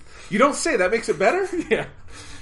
Weirdly enough, there are plenty of different things that exist in the Batman canon that allow people to come back to life. There's maybe one really prominent one that is used multiple times for a character who's very famous for coming back to life that maybe you could use to make your story a little bit more believable. But yeah, so the Red Hood thing and the Jason Todd story is really impactful, because it does hit at the core of who Batman is, and it hits at that thing of the Bat family really effectively, where it makes you really consider realistically the idea of dude, Jason Todd was fucking 14 years old, man. He was a fucking kid. He was only Robin for a short time, and then he gets fucking brutalized and murdered by the Joker. And all the Robins that Batman brings in are all troubled in their own ways and have their own tragic backstories. It's the Jason Todd, it's he's this kid who's sort of abandoned, living on the streets. How Batman meets Jason Todd and sort of picks him up is because Jason Todd is fucking lifting the tires off the Batmobile to go sell, That's how he meets Jason Todd, and that story and that character and that relationship is so effective that it's when you nail it, it really digs at who Batman is. And it just makes you think the way Jason Todd has hung over the Batman franchise has given so much more to Batman than any of the actual Robin stories that Jason Todd was in. The idea of Jason Todd is way better than Jason Todd himself, and it's they nail it in this game. Absolutely. It's hard to even know. You have to praise it. They just do it all so well. And I also think it's worth talking about Barbara Gordon too, because you say the Jason Todd stuff is brutal. They do some brutal stuff with Barbara here, and particularly their little flashback to the Killing Joke. Yeah. That's a great little moment. Yeah. And one of the first biggest what the fuck moments of where you're spinning around the camera and things are changing and stuff like that, where it's the whole environment you're in just alters all of a sudden. It's such a head trip, the whole game. It's really disorienting. It's like being on acid without taking acid at some points. It's like being on acid with Mark Hamill doing the Joker voice with you constantly. It's holy fucking shit, man. It's crazy, and and I think they walk a difficult line here with Barbara Gordon being one of the only significant female characters in the game. True, yeah. And there's some brutal stuff that goes on with her. Yeah. But I also think that's probably why it's ultimately maybe a good choice to have brought her back to life at the end. Yeah. And they don't bring her back to life, but the way they reveal that, and ultimately letting her be very pivotal in the end game, too. I really like that. I think she's empowered more than she's disempowered by the end. Yeah, like she is just as helpful and effective as any of the other members of the Bat family. Yeah. And it is just really nice because you've had Oracle like as a voice in your ear the entire time, like in all these fucking games she's been with you. It's like it's really nice to get to see her and like go to her clock tower and stuff. And like I think probably the single greatest like Riddler riddle in all of these games is the one where you uncover her Batgirl costume in her hideout. Like, cause it's just like I don't know, it speaks so much to that character and stuff that like that's there and it's sort of like hidden away and like that she hasn't like let go of that past of her being Batgirl and stuff like that. Like there's something, it speaks so much in like this small little moment that most people are probably never even going to find.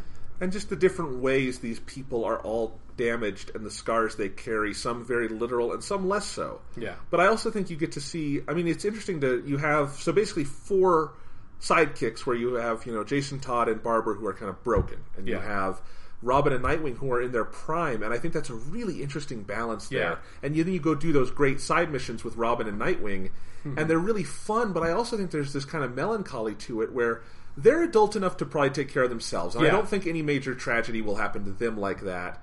But at the same time, you are this paternal figure who you have to always kind of question, have I led them on the right path or not? Yeah. There's a lot of layers there. Yeah, it is something where it's like, it's the thing about this game that like, I'm so happy, like I just feel like they nailed everything about this game because it's, Rocksteady has been saying the whole time, and I believe them with this one, that like, this is going to be their last Batman game.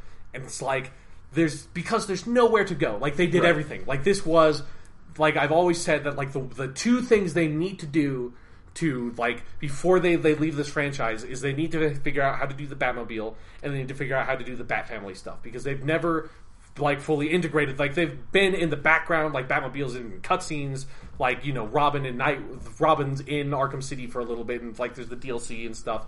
But it's like this game fully integrates all those elements into everything that Rocksteady had already established, and they like make that stuff better along the way as well. It's like feels like the complete holistic Batman experience, and it's something as a big fan of Batman, like of that kind of Batman. Like I love the Bat Family. I love all those characters. Like Nightwing is one of my favorite comic book characters ever because he has such an interesting evolution as a character, and he evolves so much, and like his progression from like being Robin and like being under Batman's wing, and then sort of like feeling like he can move on to bigger and better things, becoming his own hero.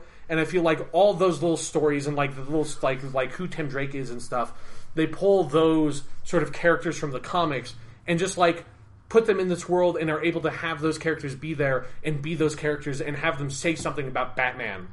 Yes. In their story, This trilogy is a pretty complete experience. It is the kind of perfect quintessential Batman thing. Yeah, and it's like the perfect progression from one game to the next, evolving what they had before, like taking what they had, and it's like, okay, we nailed that stuff, we nailed the combat, we nailed the stealth in the first game. Like now, like let's put that into a bigger city. Let's get more of the villains and stuff into that. Let's make it darker and more fucked up. Yeah. And then in this one, it's like let's do the full thing. Let's get the Batmobile in there. Let's get the Bat Family in there. I think the detective stuff in this game is better than it's ever been in the Rocksteady stuff.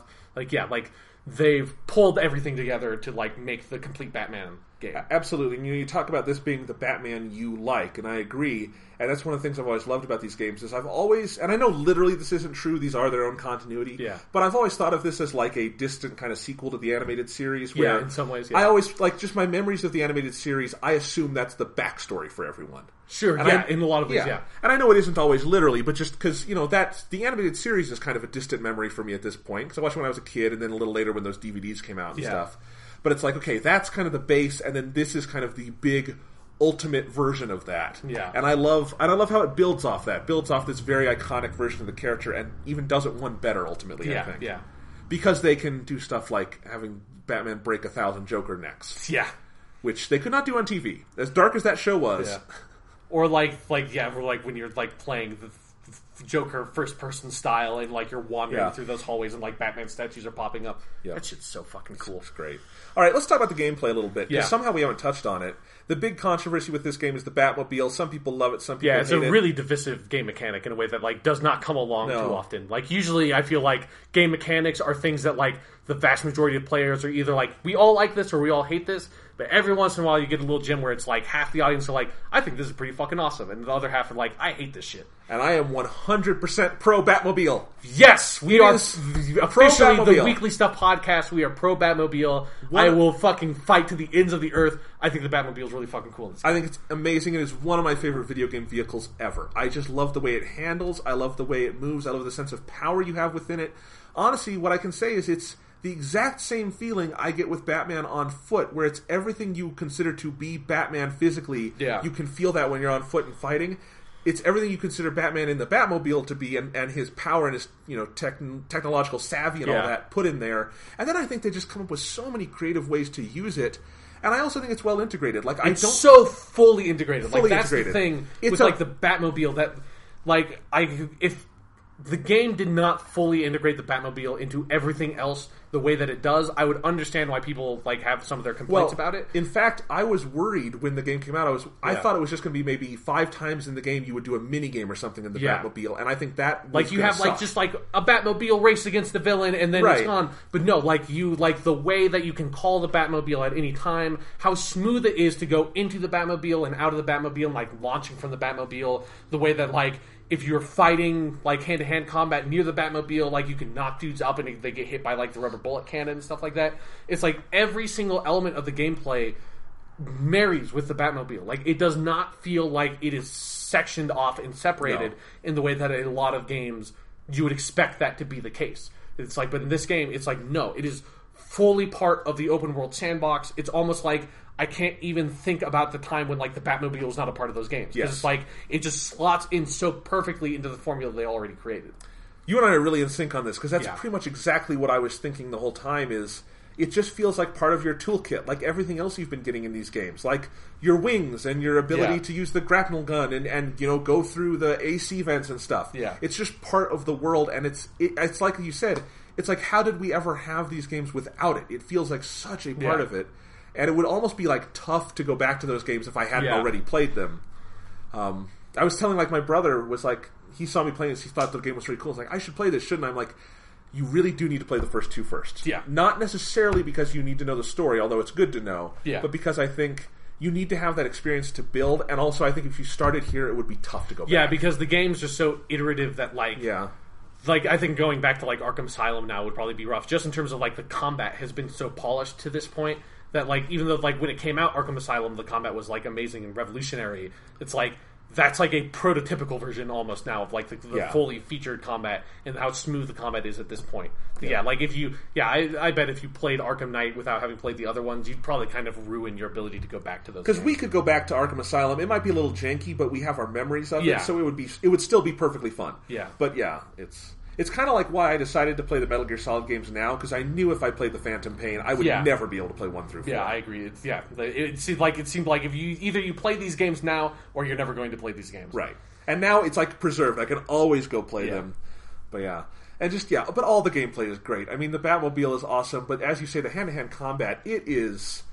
it's just smooth as butter. It is so great. It's the thing that that Middle Earth Shadow of Mordor game that came out a couple of years ago, which just pulled ripped the combat from those Batman games, but missed the point. Yeah, it's fine. It's not. It's compared to other games that have tried to do that combat system. Middle Earth does it better than those games that are imitators. Mostly just because it feels like they just literally ripped the combat from the Batman games, the same technology. Cut and paste. Yeah. Yes, but it is used it's the difference between a good game and a great game. When you look at the combat, or a good mechanic and a great mechanic, when you look at the combat in these two games, where it's in Middle Earth Shadow of Mordor, it's good, but it's not quite there. It's a little bit sloppy. It's not quite as responsive. It doesn't hit the enemies quite at the range you want it to and stuff like that. Whereas in Arkham Knight, it is fucking perfect. It is buttery smooth, just the ultimate version of this combat that's been in any game so far. Yeah, and it just, like the other games, but even more than those, it really invites you to get good at it. Yeah. And by the end of this one, I felt I was better here than I had been in either of the other 2 games, which speaks, to the investment the game made me want to put into it. Yeah. Because they definitely amp up the difficulty of it with putting in some brutally hard parts. Because they put in a lot more sort of special enemies and stuff like that in the fights than they used to. So it's harder, but it feels more organically harder than Arkham Origins, which I liked. But that game, it felt like they made the game the combat harder because it just sped up everything a bit. Yeah. Whereas this, it feels like it's more difficult, but it feels like a more natural progression of the difficulty of the melee combat in these games. Yeah, and it's the thing that I think all the games do, but as it ramps up in, relation to the story. So if you feel stressed and kind of broken by it, that's because Batman feels fucking stressed by this situation. Yeah. He's having to fight a lot of dudes in this game. Oh, it just occurred to me. Can we talk for a second about how fucking awesome the Batsuit is in this game? Like, just so visually, it is the single fucking coolest Batman suit I have ever seen in anything. Like, it is so cool. Like, to the point where, like, if I go back and I, like, was looking at some screenshots and stuff of the older games after this came out, and I was like, oh my god, like, that suit looked like... I remember that suit looking really good from, like, Arkham City. It's like, look at this, like... It looks like complete shit. Like, the Batman suit in this game is so fucking cool. Like, like, the mechanical parts to it and stuff is like, fuck, man, they made a really awesome-looking Batman. It feels like the perfect version of what Chris Nolan tried to do in Dark Knight and Dark Knight Rises, where it's trying to be more practical, and I liked that in those. Yeah. It looked better than some of the other live-action Batsuits, but this one is just like, because you can believe it, but it's also just fucking cool. Yeah, it's just, like, really sleek and perfect, and just... fucking visually, this game. Oh, the graphics are unbelievable. Just the rain alone is like the most like incredible graphical effect I think I've ever seen. Like that, like the way that marries with like the design of the city and the design of the Batsuit and how it makes like everything wet and slick. It's like, it's some really good fucking rain in a video game. Well, it's interesting because I think oftentimes in games and movies, when you set something in the dark or at night, you do that often to obfuscate things or make things like easier graphically or whatever to hide things. And that's not what this game is doing at all. It's got lots of lighting effects. That city is full of light. It's taking place at night, but it's not dark, quote unquote. Yeah.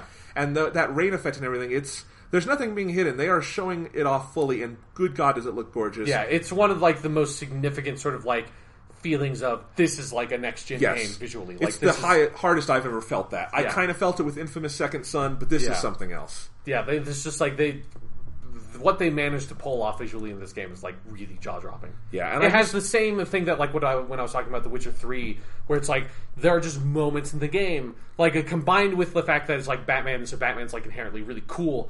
But there's like just moments where it's like, I just want to fucking stand on this gargoyle and stare out at Gotham City for like a minute. Like, I just want to stand here and bask in this game because it is so visually rich. And the draw distances are practically infinite. I mean, like the draw distance is insane. It makes, again, like it was one of the things when like I looked back and saw some video and stuff of like Arkham City when I was like watching video reviews. It was like, I just look at it as like, this fucking looks like an N64 game to me now. Yeah. It's like, I've been waiting for that moment where like, I look back at the games we used to play and I was like, you can like, why is everything just covered in like this thick fog? Because it's like, that's just where how view distance evolves. Where it's like, if you go back and see like Mario Kart 64 and you can see like 2 feet in front of your character. And it's like slowly it's been expanding out to now it's like you're like in Arkham City and it's like you're a god. Yeah, like there's no limits to my vision. Like I am standing at the top of the skyscraper and I'm looking out and it's like the buildings in the distance don't look like they're just like weird low texture squares the way that they used to, you know, right. like it's like the visual fidelity is strong enough from like a great enough distance with the view distance that it's like it just all looks perfect to me, you know? And the city is just so beautifully designed. Like, you want to explore it because it's such an interesting city they've created. It's such an interesting open world. Yeah. Every nook and cranny you go to feels unique and part of the character of what Gotham is. Yeah. And, like, I love all the powers they give you to get around. The Batmobile is one, but I love in the new suit you have that new power to grapple. That is so cool. It is, like, the single greatest, like, thing in video games when it's like the triple jump of Batman or something where it's like... Because you used to have in Arkham City, you had that grapple boost where it's like you double press X and then like you do the super glide. And now it's like you upgrade it where you press X like 6 fucking times and you just like and fucking go flying. It is like the way that just ramps up. It is so tactilely satisfying. Like a video game thing. It's like fucking yes. Like just like hammer on this X button and go flying. And then you can basically fly from one end of the city to the other. Yeah, it's when so you're fully satisfying. upgraded. Yeah. And sometimes you would just fly over it just to look. Yeah. The other thing and just to strike fear into the hearts of the criminals. Absolutely. And the other thing I want to say about the graphics is also got this quality that it reminds me of what the original Mass Effect was going for, where it's trying to look filmic, like it has some grain to it. Yeah. And I think Mass Effect 1 was probably just a little too ahead of its time, and it didn't work fully. A slightly inelegant solution for what they're doing. But this one, like, it very much clearly has something like that going on, and it feels so, as you say, tactile, textured, filmic.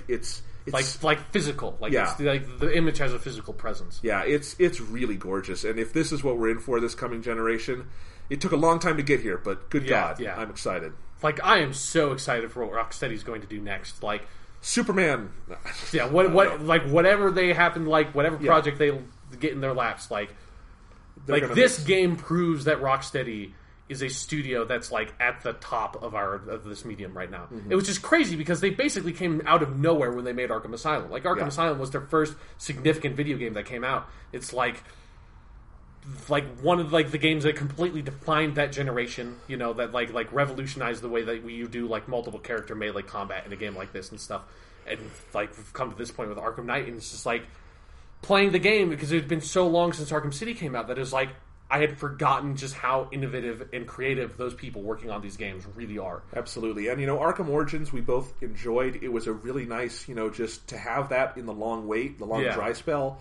But it kind of puts it to shame. Yeah, yeah. Something where it's like, Arkham Origins is like that sort of like B sequel kind of thing. I think it's technically a prequel, but like where it's like, it's nice to have if you're a fan of the thing, but like what you're really waiting this for is the real deal. Like, is the real sequel. This is every bit as big of a jump as Arkham City was from Asylum, and probably much bigger actually. Although I do appreciate in this game like the sort of small story hooks they put that like connect back to some of the stuff from Origins, like when like Deathshot and Firefly, Firefly. Those are fun. Deathstroke. And I love all the side quests and stuff. Yes, and the side quests are really well integrated because there's so many of them and there's a lot of stuff, but it never feels like fetch questing. It never feels like busy work. It's because part of just your role as Batman, but also just I think narratively there are all these they build in all these nice little moments in the story where things pause and it makes total sense for Batman to go do what he needs to do. Yeah, exactly. Like it was something where it's like I felt really comfortable playing the game at my own pace because it just felt like I was on the same page as the developers in terms of like, okay, this is where I can do some side missions and stuff, and just like. There's a nice wide variety of side missions, like new side missions open up at a decent pace, and I like that they block off some of the progress for the side missions at certain story moments, to where it's like, okay, like I can't do the next Man-Bat mission. It's like, there's something like, as a player, I find that really like relieving because I have like this sort of like completionist trend with games that I really like with The Witcher 3, or like all these Arkham games, I've like 100%ed all of them. That's like, there's something almost stressful about like when you're playing these games, and like the back of my mind I'm like, if like one of these Riddler trophies is going to be fucking like locked off in an area that I can't get back to because of story progress or something, where it's like something's going to happen that like I feel like compelled to do everything I can immediately because I don't want a weird situation where it's like now I can't go back and do something.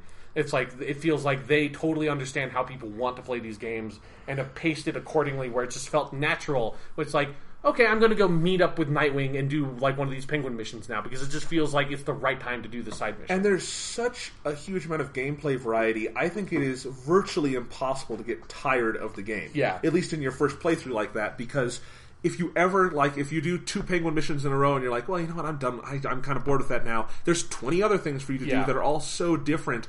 And if you're tired of flying, you can get in the Batmobile. And if you're tired of the Batmobile, there are so many other ways to get around. Yeah. It's one of the really great things that the Batmobile lends to the game, that, like, the game, I think, would not work that well without it, just in terms of, like, it adds this whole other, like, dimension of, like, things you can do and ways you can interact with the world, that it's like, if it was just like Arkham City in terms of like, okay, you do detective stuff a little bit, and then you have melee combat, and you have stealth sections, and that's the game. Like, that would be pretty underwhelming and would probably get kind of old, especially after like having Arkham Origins. But having the Batmobile there, you're exactly right. That's like, there's a number of different Batmobile-oriented missions you can do, and then like you have stealth-oriented melee, like Batman missions, melee-oriented Batman missions, investigation-oriented Batman missions. It's like, the side missions sort of like fully exploit the different kinds of things you can do in the world, and the Batmobile like sort of just opens that up even more. Absolutely. And yeah, it's just, I love it. And it allows you to have these, you know, huge boss battles with the Batmobile that are honestly worthy of something like Metal Gear, just to go back to that, of games that have this tradition of giant boss fights, and finally Batman kind of gets to be one of those, because I know there have been boss fights in the other ones, but they're not always my favorite parts. Yeah, usually, like, other than the Mr. Freeze boss fight in Arkham City, I don't think any of the boss fights in these games have been spectacular. Origins had a couple of really good ones. Yeah, because Origins was built around the boss fights, that's right. But anyway, this one, But the Batmobile boss fights, particularly some of the stuff with the Arkham Knight, like when you're underground and having to escape him, I think that's so creative. Yeah, that fucking mission's really cool. Yeah, and no two boss fights are really the same. Yeah. But you can go from those huge set pieces to a really fiendishly difficult Predator map. Yeah. And then something where it's just sheer combat, and you've got to get through this. And it's all got a very, I think, cerebral streak to it, but it's also just viscerally and experientially satisfying. Yeah. So it's like this giant all-you-can-eat buffet where everything is equally delicious and good for you. And everything is just fucking Batman. Yeah. And then also, like, we haven't really touched on this, like, one of the other main sort of additions they add to the combat suite is those Bat Family sort of activities where you're with Nightwing, or you're with Robin, or you're with Catwoman. And you can switch around, when you can switch between them in the middle of a fight. Those fights are fucking amazing. Like visually... Because you're just because you power up this sort of meter that allows you to do this like dual team takedown thing where you're like basically like you're with Nightwing and you're fighting all these dudes and Batman just like kicks a motherfucker up in the air, like Nightwing does a backflip, knocks him back to the ground and knocks him out, and then now you're playing as Nightwing in the middle of the same fight, like in the middle of the same combo, moving to different dudes, like the way that, like with the Batmobile, the way that stuff is just fully integrated and does not feel sectioned off in weird ways, like is amazing. And just that Robin, Nightwing, and Catwoman all feel so distinct and like, I want a full Catwoman game with Catwoman because I love playing as her so much, and it feels so distinct to who she is as a character, just as with Nightwing, the way those, electro sticks are worked in. Screamo sticks. Yep. And we've played as those characters before, so it's not DLC like for City, yeah, that's not a huge revelation necessarily, but just the way it's integrated, as you say, with those back and forth systems is so fun. Yeah. It's just fun, and it's crazy. This game's so fucking good. It's so good. It's kind of funny because I hadn't even really thought about this in like 2 months, and now we're talking about it, and I kind of just want to go play it again. Yeah. It's so good. I mean, here, I will because I feel like we need to say one piece of criticism at the very least. I don't like the way they did the challenge rooms this time around, which is like the smallest criticism. Yeah. It's like, and it's not a big deal, but like the AR missions they feel like a lot smaller than like the challenge map section was like in Arkham City especially, just like it felt like there were so many and they really put your skills to the test and let you really hone like the stealth and the combat sections of the game. That I found like this was like, I did them and they're fine and they're fun, but it is like, there's like 5 of each type. And that's like they don't have multiple difficulties and stuff, and I don't like that they're just like score runs that like go until basically you get hit or something for the combat ones. Yeah, and really the only ones I thought felt particularly inspired were the Batmobile ones. Yeah, the Batmobile ones are pretty fun. The Batmobile races are fucking crazy. Yeah, but the other stuff, and it almost feels like they ran out of time. And that's kind of what it feels like to me as well. Which is like, again, it's a totally extraneous mode. And to be fair, I think they put their time where it was necessary. Yeah. This is an incredibly polished game. Yeah. It crashed on me a couple times randomly. I think it crashed on me once. Yeah, it crashed on me 3 or 4 times. But it was, the game saves so judiciously it never mattered. Yeah. But other than that, there was no glitches, there was no jankiness. It was all... the frame rate's pretty solid. Yep. Yeah. So, and I played on the Xbox One, you played on the PS4. Yeah. I know the PS4 version was supposed to look a little better, but the Xbox One version, it's definitely the best looking game I've played on that platform. Yeah. And it's nice to know the Xbox One can handle this stuff. Yeah. Yeah, because I think it's just like a small resolution difference, which you don't even notice. So it's but and another thing that I'm sort of disappointed with the challenge rooms about is that like the thing that was really cool about the challenge rooms in Arkham City was with the DLC, you got to play through them as Catwoman, Robin, and Nightwing, which was the disappointing thing about the game was that those characters were, with the exception of Catwoman, not in the story mode really at all. And so it's like, I want those characters in the story mode, but it's really fun to be able to sort of like play them at my own pace in the challenge rooms. It's like, it's kind of a bummer that like they have all those characters like fully featured and in the story mode, but like you don't just get to like play all the stealth missions as like Robin or something if you want to, with different challenges for him. Yeah. But here's my biggest complaint. Now reminding me of things that were in City that aren't in this. Yeah. You don't get to play a 70s Batman with the blue cape. Damn it. But I don't know if you have the skin, but I have the Adam West skin. Like, I don't know how I got it. I don't know if that was a pre-order thing. I think that's a PS4 thing. That might be a PS4 thing. I don't have that. That skin is pretty fucking amazing. Okay. Like, it is so goofy to have Kevin Conroy Batman's voice coming out of like a really lovingly modeled recreation of the Adam West Batman from the TV show. Like, it is... And the best part is that, because like the Batman suit has like the gauntlet thing that like projects this like digital screen. Like there's nothing there on the Adam West one, so he just like looks at his fucking glove and just a screen pops out of it, and it's just a cloth glove on his hand. That's great. It's really good. That's good. But yeah, I miss 70s Batman because you talked about how the suit looked good in Arkham City back in the day. Yeah. I don't even remember because I mostly played it as 70s Batman because that was the Batman toy I had as a kid was 70s Batman. So I love 70s Batman. Yeah. Anyway, not a real complaint, but it's good. The console versions were really polished. We should probably joke for a minute about that. Yeah, I have completely forgotten about that. Yeah, well, everyone has because it's still not out. Yeah. Don't worry, Jonathan. They're doing a preliminary patch. They're doing a pre-patch patch. Okay. That will get things in line for when the patch comes out. That will then allow them to actually put the game back out on Steam. If you're unfamiliar with it, this game released day and date on Xbox One, PS4, and PC, as a lot of games are now. Yeah. And as a lot of games are now, the PC version was shit. But this wasn't just shit. It was pretty much utterly broken. Yeah, like depending on what kind of PC rig you had, it would be literally unplayable just in terms of the frame rate would be literally like 4 frames per second. Yeah. On machines that should be able to run a game like that at like 60 solid with no problem. So this is like the latest in a long line of broken PC ports, but this was a particularly extreme example. So extreme that Warner Brothers did kind of an unprecedented move and just pulled it for sale from Steam. Yeah. And told people to get refunds. Yeah.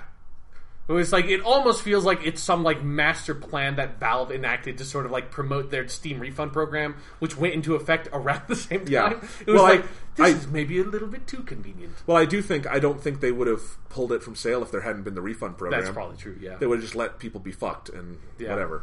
But yeah, like that's really unfortunate and crazy that happened. Like, and it's still not fixed, so. Yeah. It's something where it's like really clear that the situation was that Rocksteady was working on the console versions of the game, and they like used a poorhouse for the PC version that probably was like way overworked and didn't have nearly enough budget to sort of like in time to port the game to PC the way they needed to. I mean, do we just need to accept as an industry that the PC version is going to come? It can't be the priority. It depends. It depends on the game. Like sometimes they will come out and they'll be great. Sometimes it'll be complete shit. MGS5 is coming out day and date on PC as well. I'm really curious about how that's going to be. I can't imagine Kojima Studios did that in-house. Probably not. No. I mean, I'm surprised that Konami, I don't even know who works at Konami anymore with the way that's like fucking company is like going insane. Right. Well, that'll be a topic for the Metal Gear podcast. Yeah. What the hell did Hideo Kojima do? Has somehow Hideo Kojima single-handedly destroyed all of Konami? We'll find out. Anyway. But, I mean, it is weird. But because when you do wait for a PC port, sometimes you get something really special, like Grand Theft Auto 5 on PC. Yeah. Sounds like it is a very special port and a really cool version of that game. That definitely is the definitive version. Yeah. Yeah. But I feel like there's so many stories like this. These feels like from Warner Brothers. Also, the Mortal Kombat X also had like a really bunk ass PC release, from what I understand.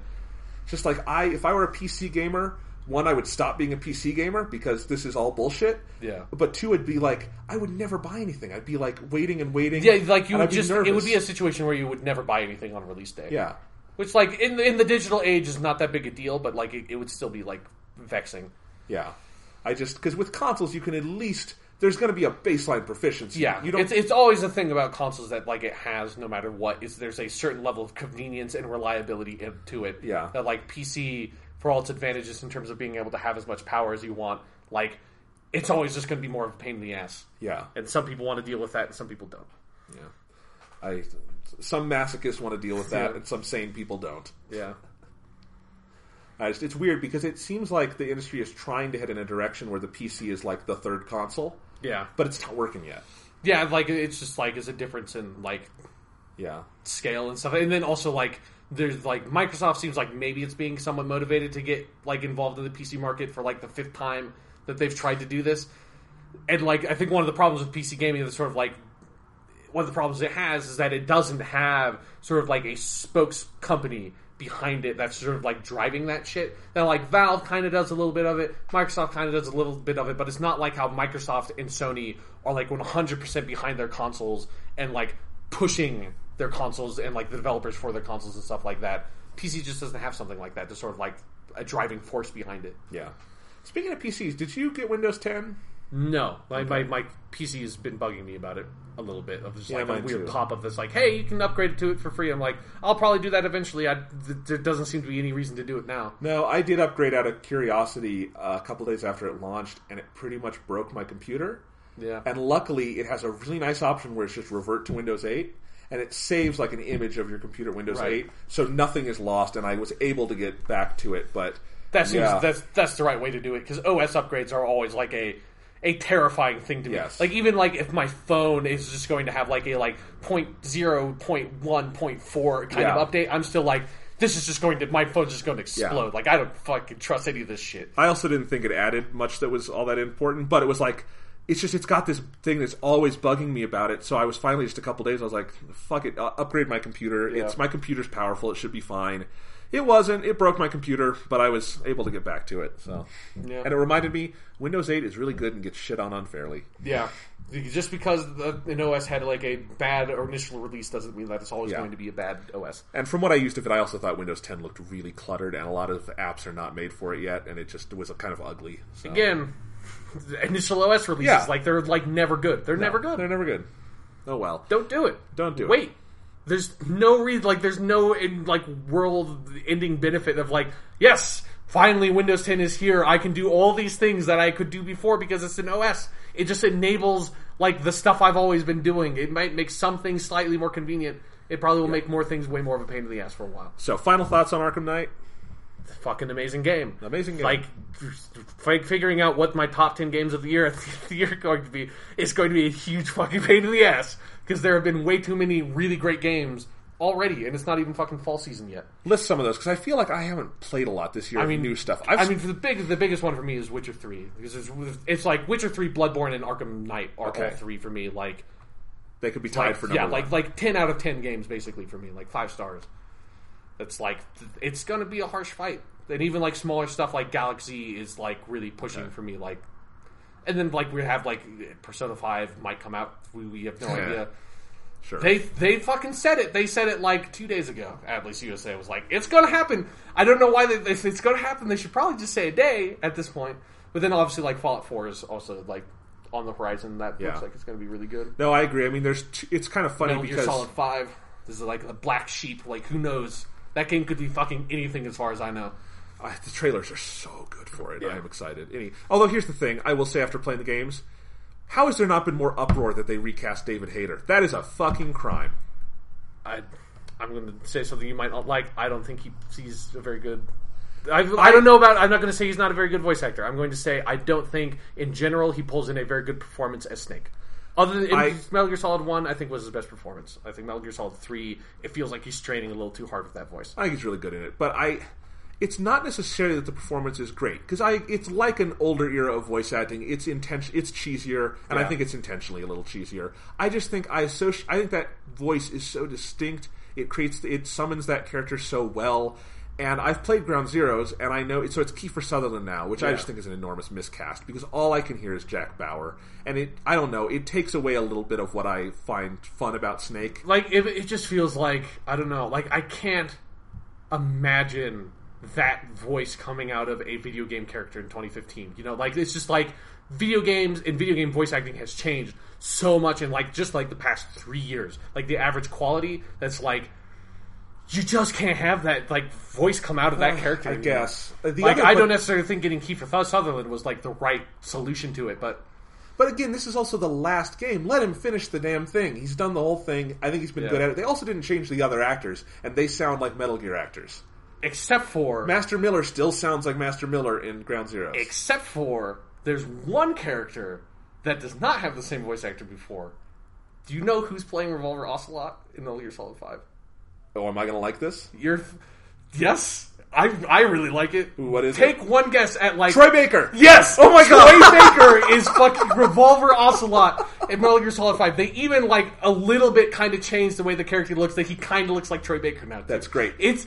the idea of Troy Baker delivering Kojima dialogue is fucking, it is going to be his greatest trial as a voice actor of all time. You have to fucking deliver the most insane goddamn shit ever as like one of the most ridiculous characters in the history of fucking video games. That's actually good, because the other Revolver Ocelot voices have been awful. So. Yeah, I agree. I just also think with the general self-aware tone of the games, I kind of like it to be a little campier, but we'll see. Again, like, it's just something where, like, MGS5 is such a huge question mark to me, because it's like, I agree, like, the campiness is the only thing that, like, if Metal Gear did not have that, I would fucking hate it.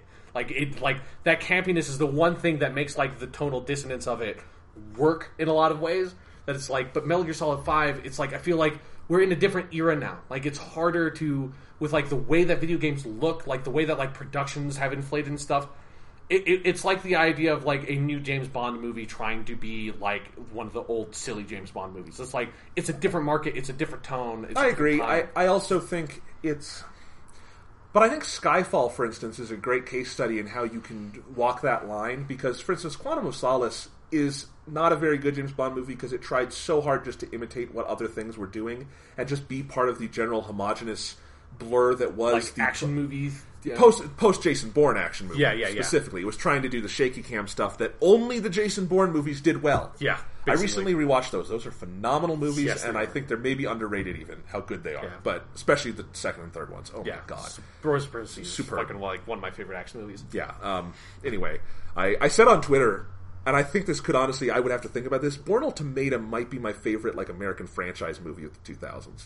Really? If you take out Lord of the Rings of the equation, it's been a long time since I've seen it, because I only saw it once in the theaters. I'll have to rewatch Ultimatum. As a trilogy capper, it does what most trilogy cappers do poorly, like the absolute qualitative inverse of that. It's amazing. But anyway, but, you know, it was trying, Quantum of Solace was trying to be that, and that was bad. And then Skyfall, it's more serious than past James Bond movies, but it also allows itself to be fun in a way that I think you have to for it to be James Bond. And I hope Metal Gear Solid 5 doesn't lose that quality, because I don't want everything to be homogenized under whatever our current tone is. And I mean, let's be, I want to be clear about this. Like, Metal Gear Solid 5 is going to be pretty silly a lot of the time. Of course it will be, Like, you are fucking straight up attaching, like, parachutes, like, deployable parachutes to sheep that are being shot up into the air and captured by your, like airplane to be taken back to your fucking mother base to be, like, converted into, like, a generic resource. Like, that is a completely insane fucking thing to put in your video game. And I love that it's there, so... Yeah. Anyway. But, like, I think the story stuff for me with Metal Gear Solid 5 is, like, a big... question mark? Yeah, I have no idea what to expect in terms of, like, the tone he's going to strike with it. I agree, and although I will say in the overall, like, mythos of the universe and where the big boss story has been heading, if they want this one to be dark, they've earned that with that character. Yeah, it's the one place where you can, like, if you want to get serious with Metal Gear, like... This big boss in the era where he's, like, doing all his Leon Fanderible and, like, setting up Outer Heaven, like, that shit's fucking dark. And I think it's a cool part of it. Like, I'm excited to get to Peace Walker, because I've always heard that one's good. It's like, it's the story that, like, Metal Gear feels like it's always been wanting to tell. It's just, like, the big boss shit is, like, the coolest shit in Metal Gear, and everything else feels like it's just kind of, like, basking in this really cool idea of a story that has not been told yet. That, like, Metal Gear Solid 5 could be, like, one of the best games ever. Like, if they fucking nail it, it could also be, like, it just annoying, intolerable piece of shit. Like, I have no idea. Well, and here's the question. Do you think it made it through development okay with all the shit at Konami? I think so. Like, because it seems to me that, like, the Konami implosion kind of happened at the tail end of development, you know? And Kojima was still in control until the end, right? Yeah. I don't think you could possibly, like, wrest control of a Metal Gear game away from Kojima's hands. Like, the guy seems like... It seems like he is eternally reluctant to work on Metal Gear and, like, eternally just, like, defiant. It's like, I don't want to make this game, but if I'm going to make this game, I'm just going to fucking make it, man. Yeah. Like, that's how Kojima do. Well, he always, say nothing else, that dude goes big or goes home. Always goes big. And now now that I've played these, I also think it is a national tragedy that Silent Hills is not happening. Yeah. Because PT was, like, pure Kojima, but concentrated in a way that, like, was really compelling. I would have loved to see what the fuck he was going to do with Silent Hills. Oh, well.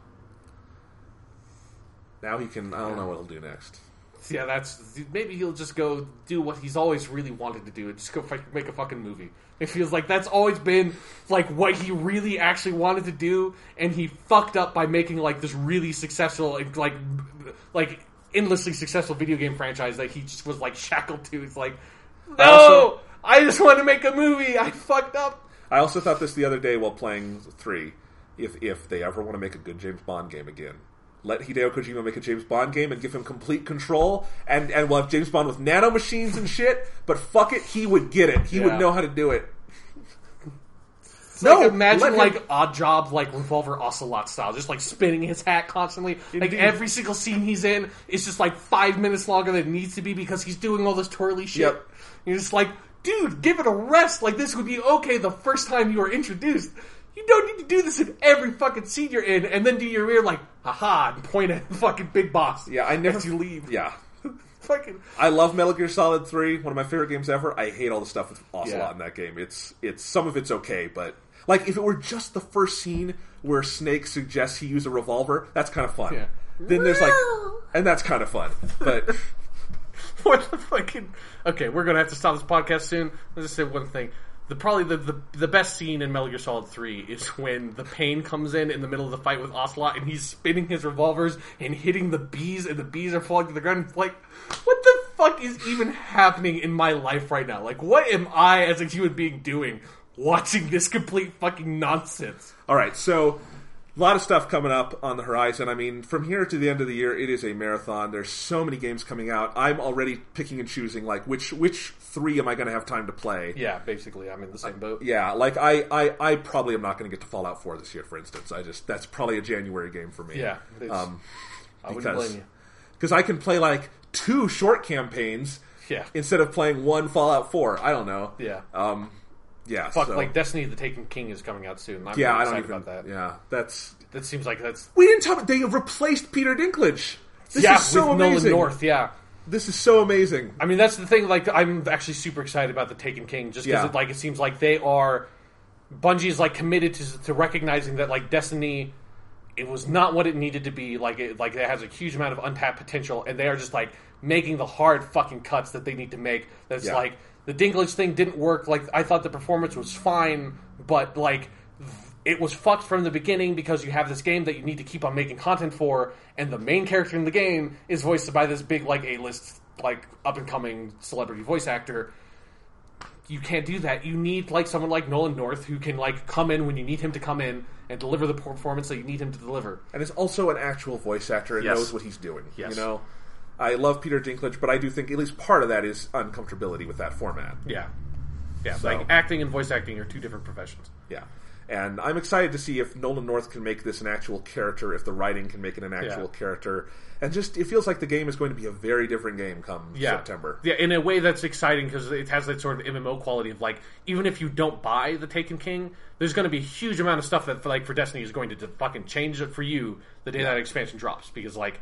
the way they're, like, handling, like, bounties and quests and, like, weapon progression, like, light levels are being, like, thrown the fuck out, and, like, we're just making it a level cap to 40, and it's just, you're just doing XP like normal. Like, they're making so many changes that, like, I'm so happy that Destiny is going to continue being, like, an incredibly bizarre and strange experiment in video game design. But there's that, there's Halo 5, there's Tomb Raider, there's Fallout 4, there's more than... There is... Persona 5 might be a question mark, but Persona 4 Dancing All Night is not. That's coming out. I'm going to fucking play that game. Oh, hell yeah. That'll be an episode of this podcast. Yes, for sure. Got too much stuff. I'm also writing my master's thesis and graduating this fall. Yeah. You're graduating, right? Yep. Okay, so this is all going to be crazy. But the podcast will help keep us sane, hopefully. Or it will be this, like, shackle that, like, pulls us down. Who knows? We'll find out. Yes. On the next Weekly Stuff Podcast. Dun, dun, dun. Same podcast time, same podcast channel.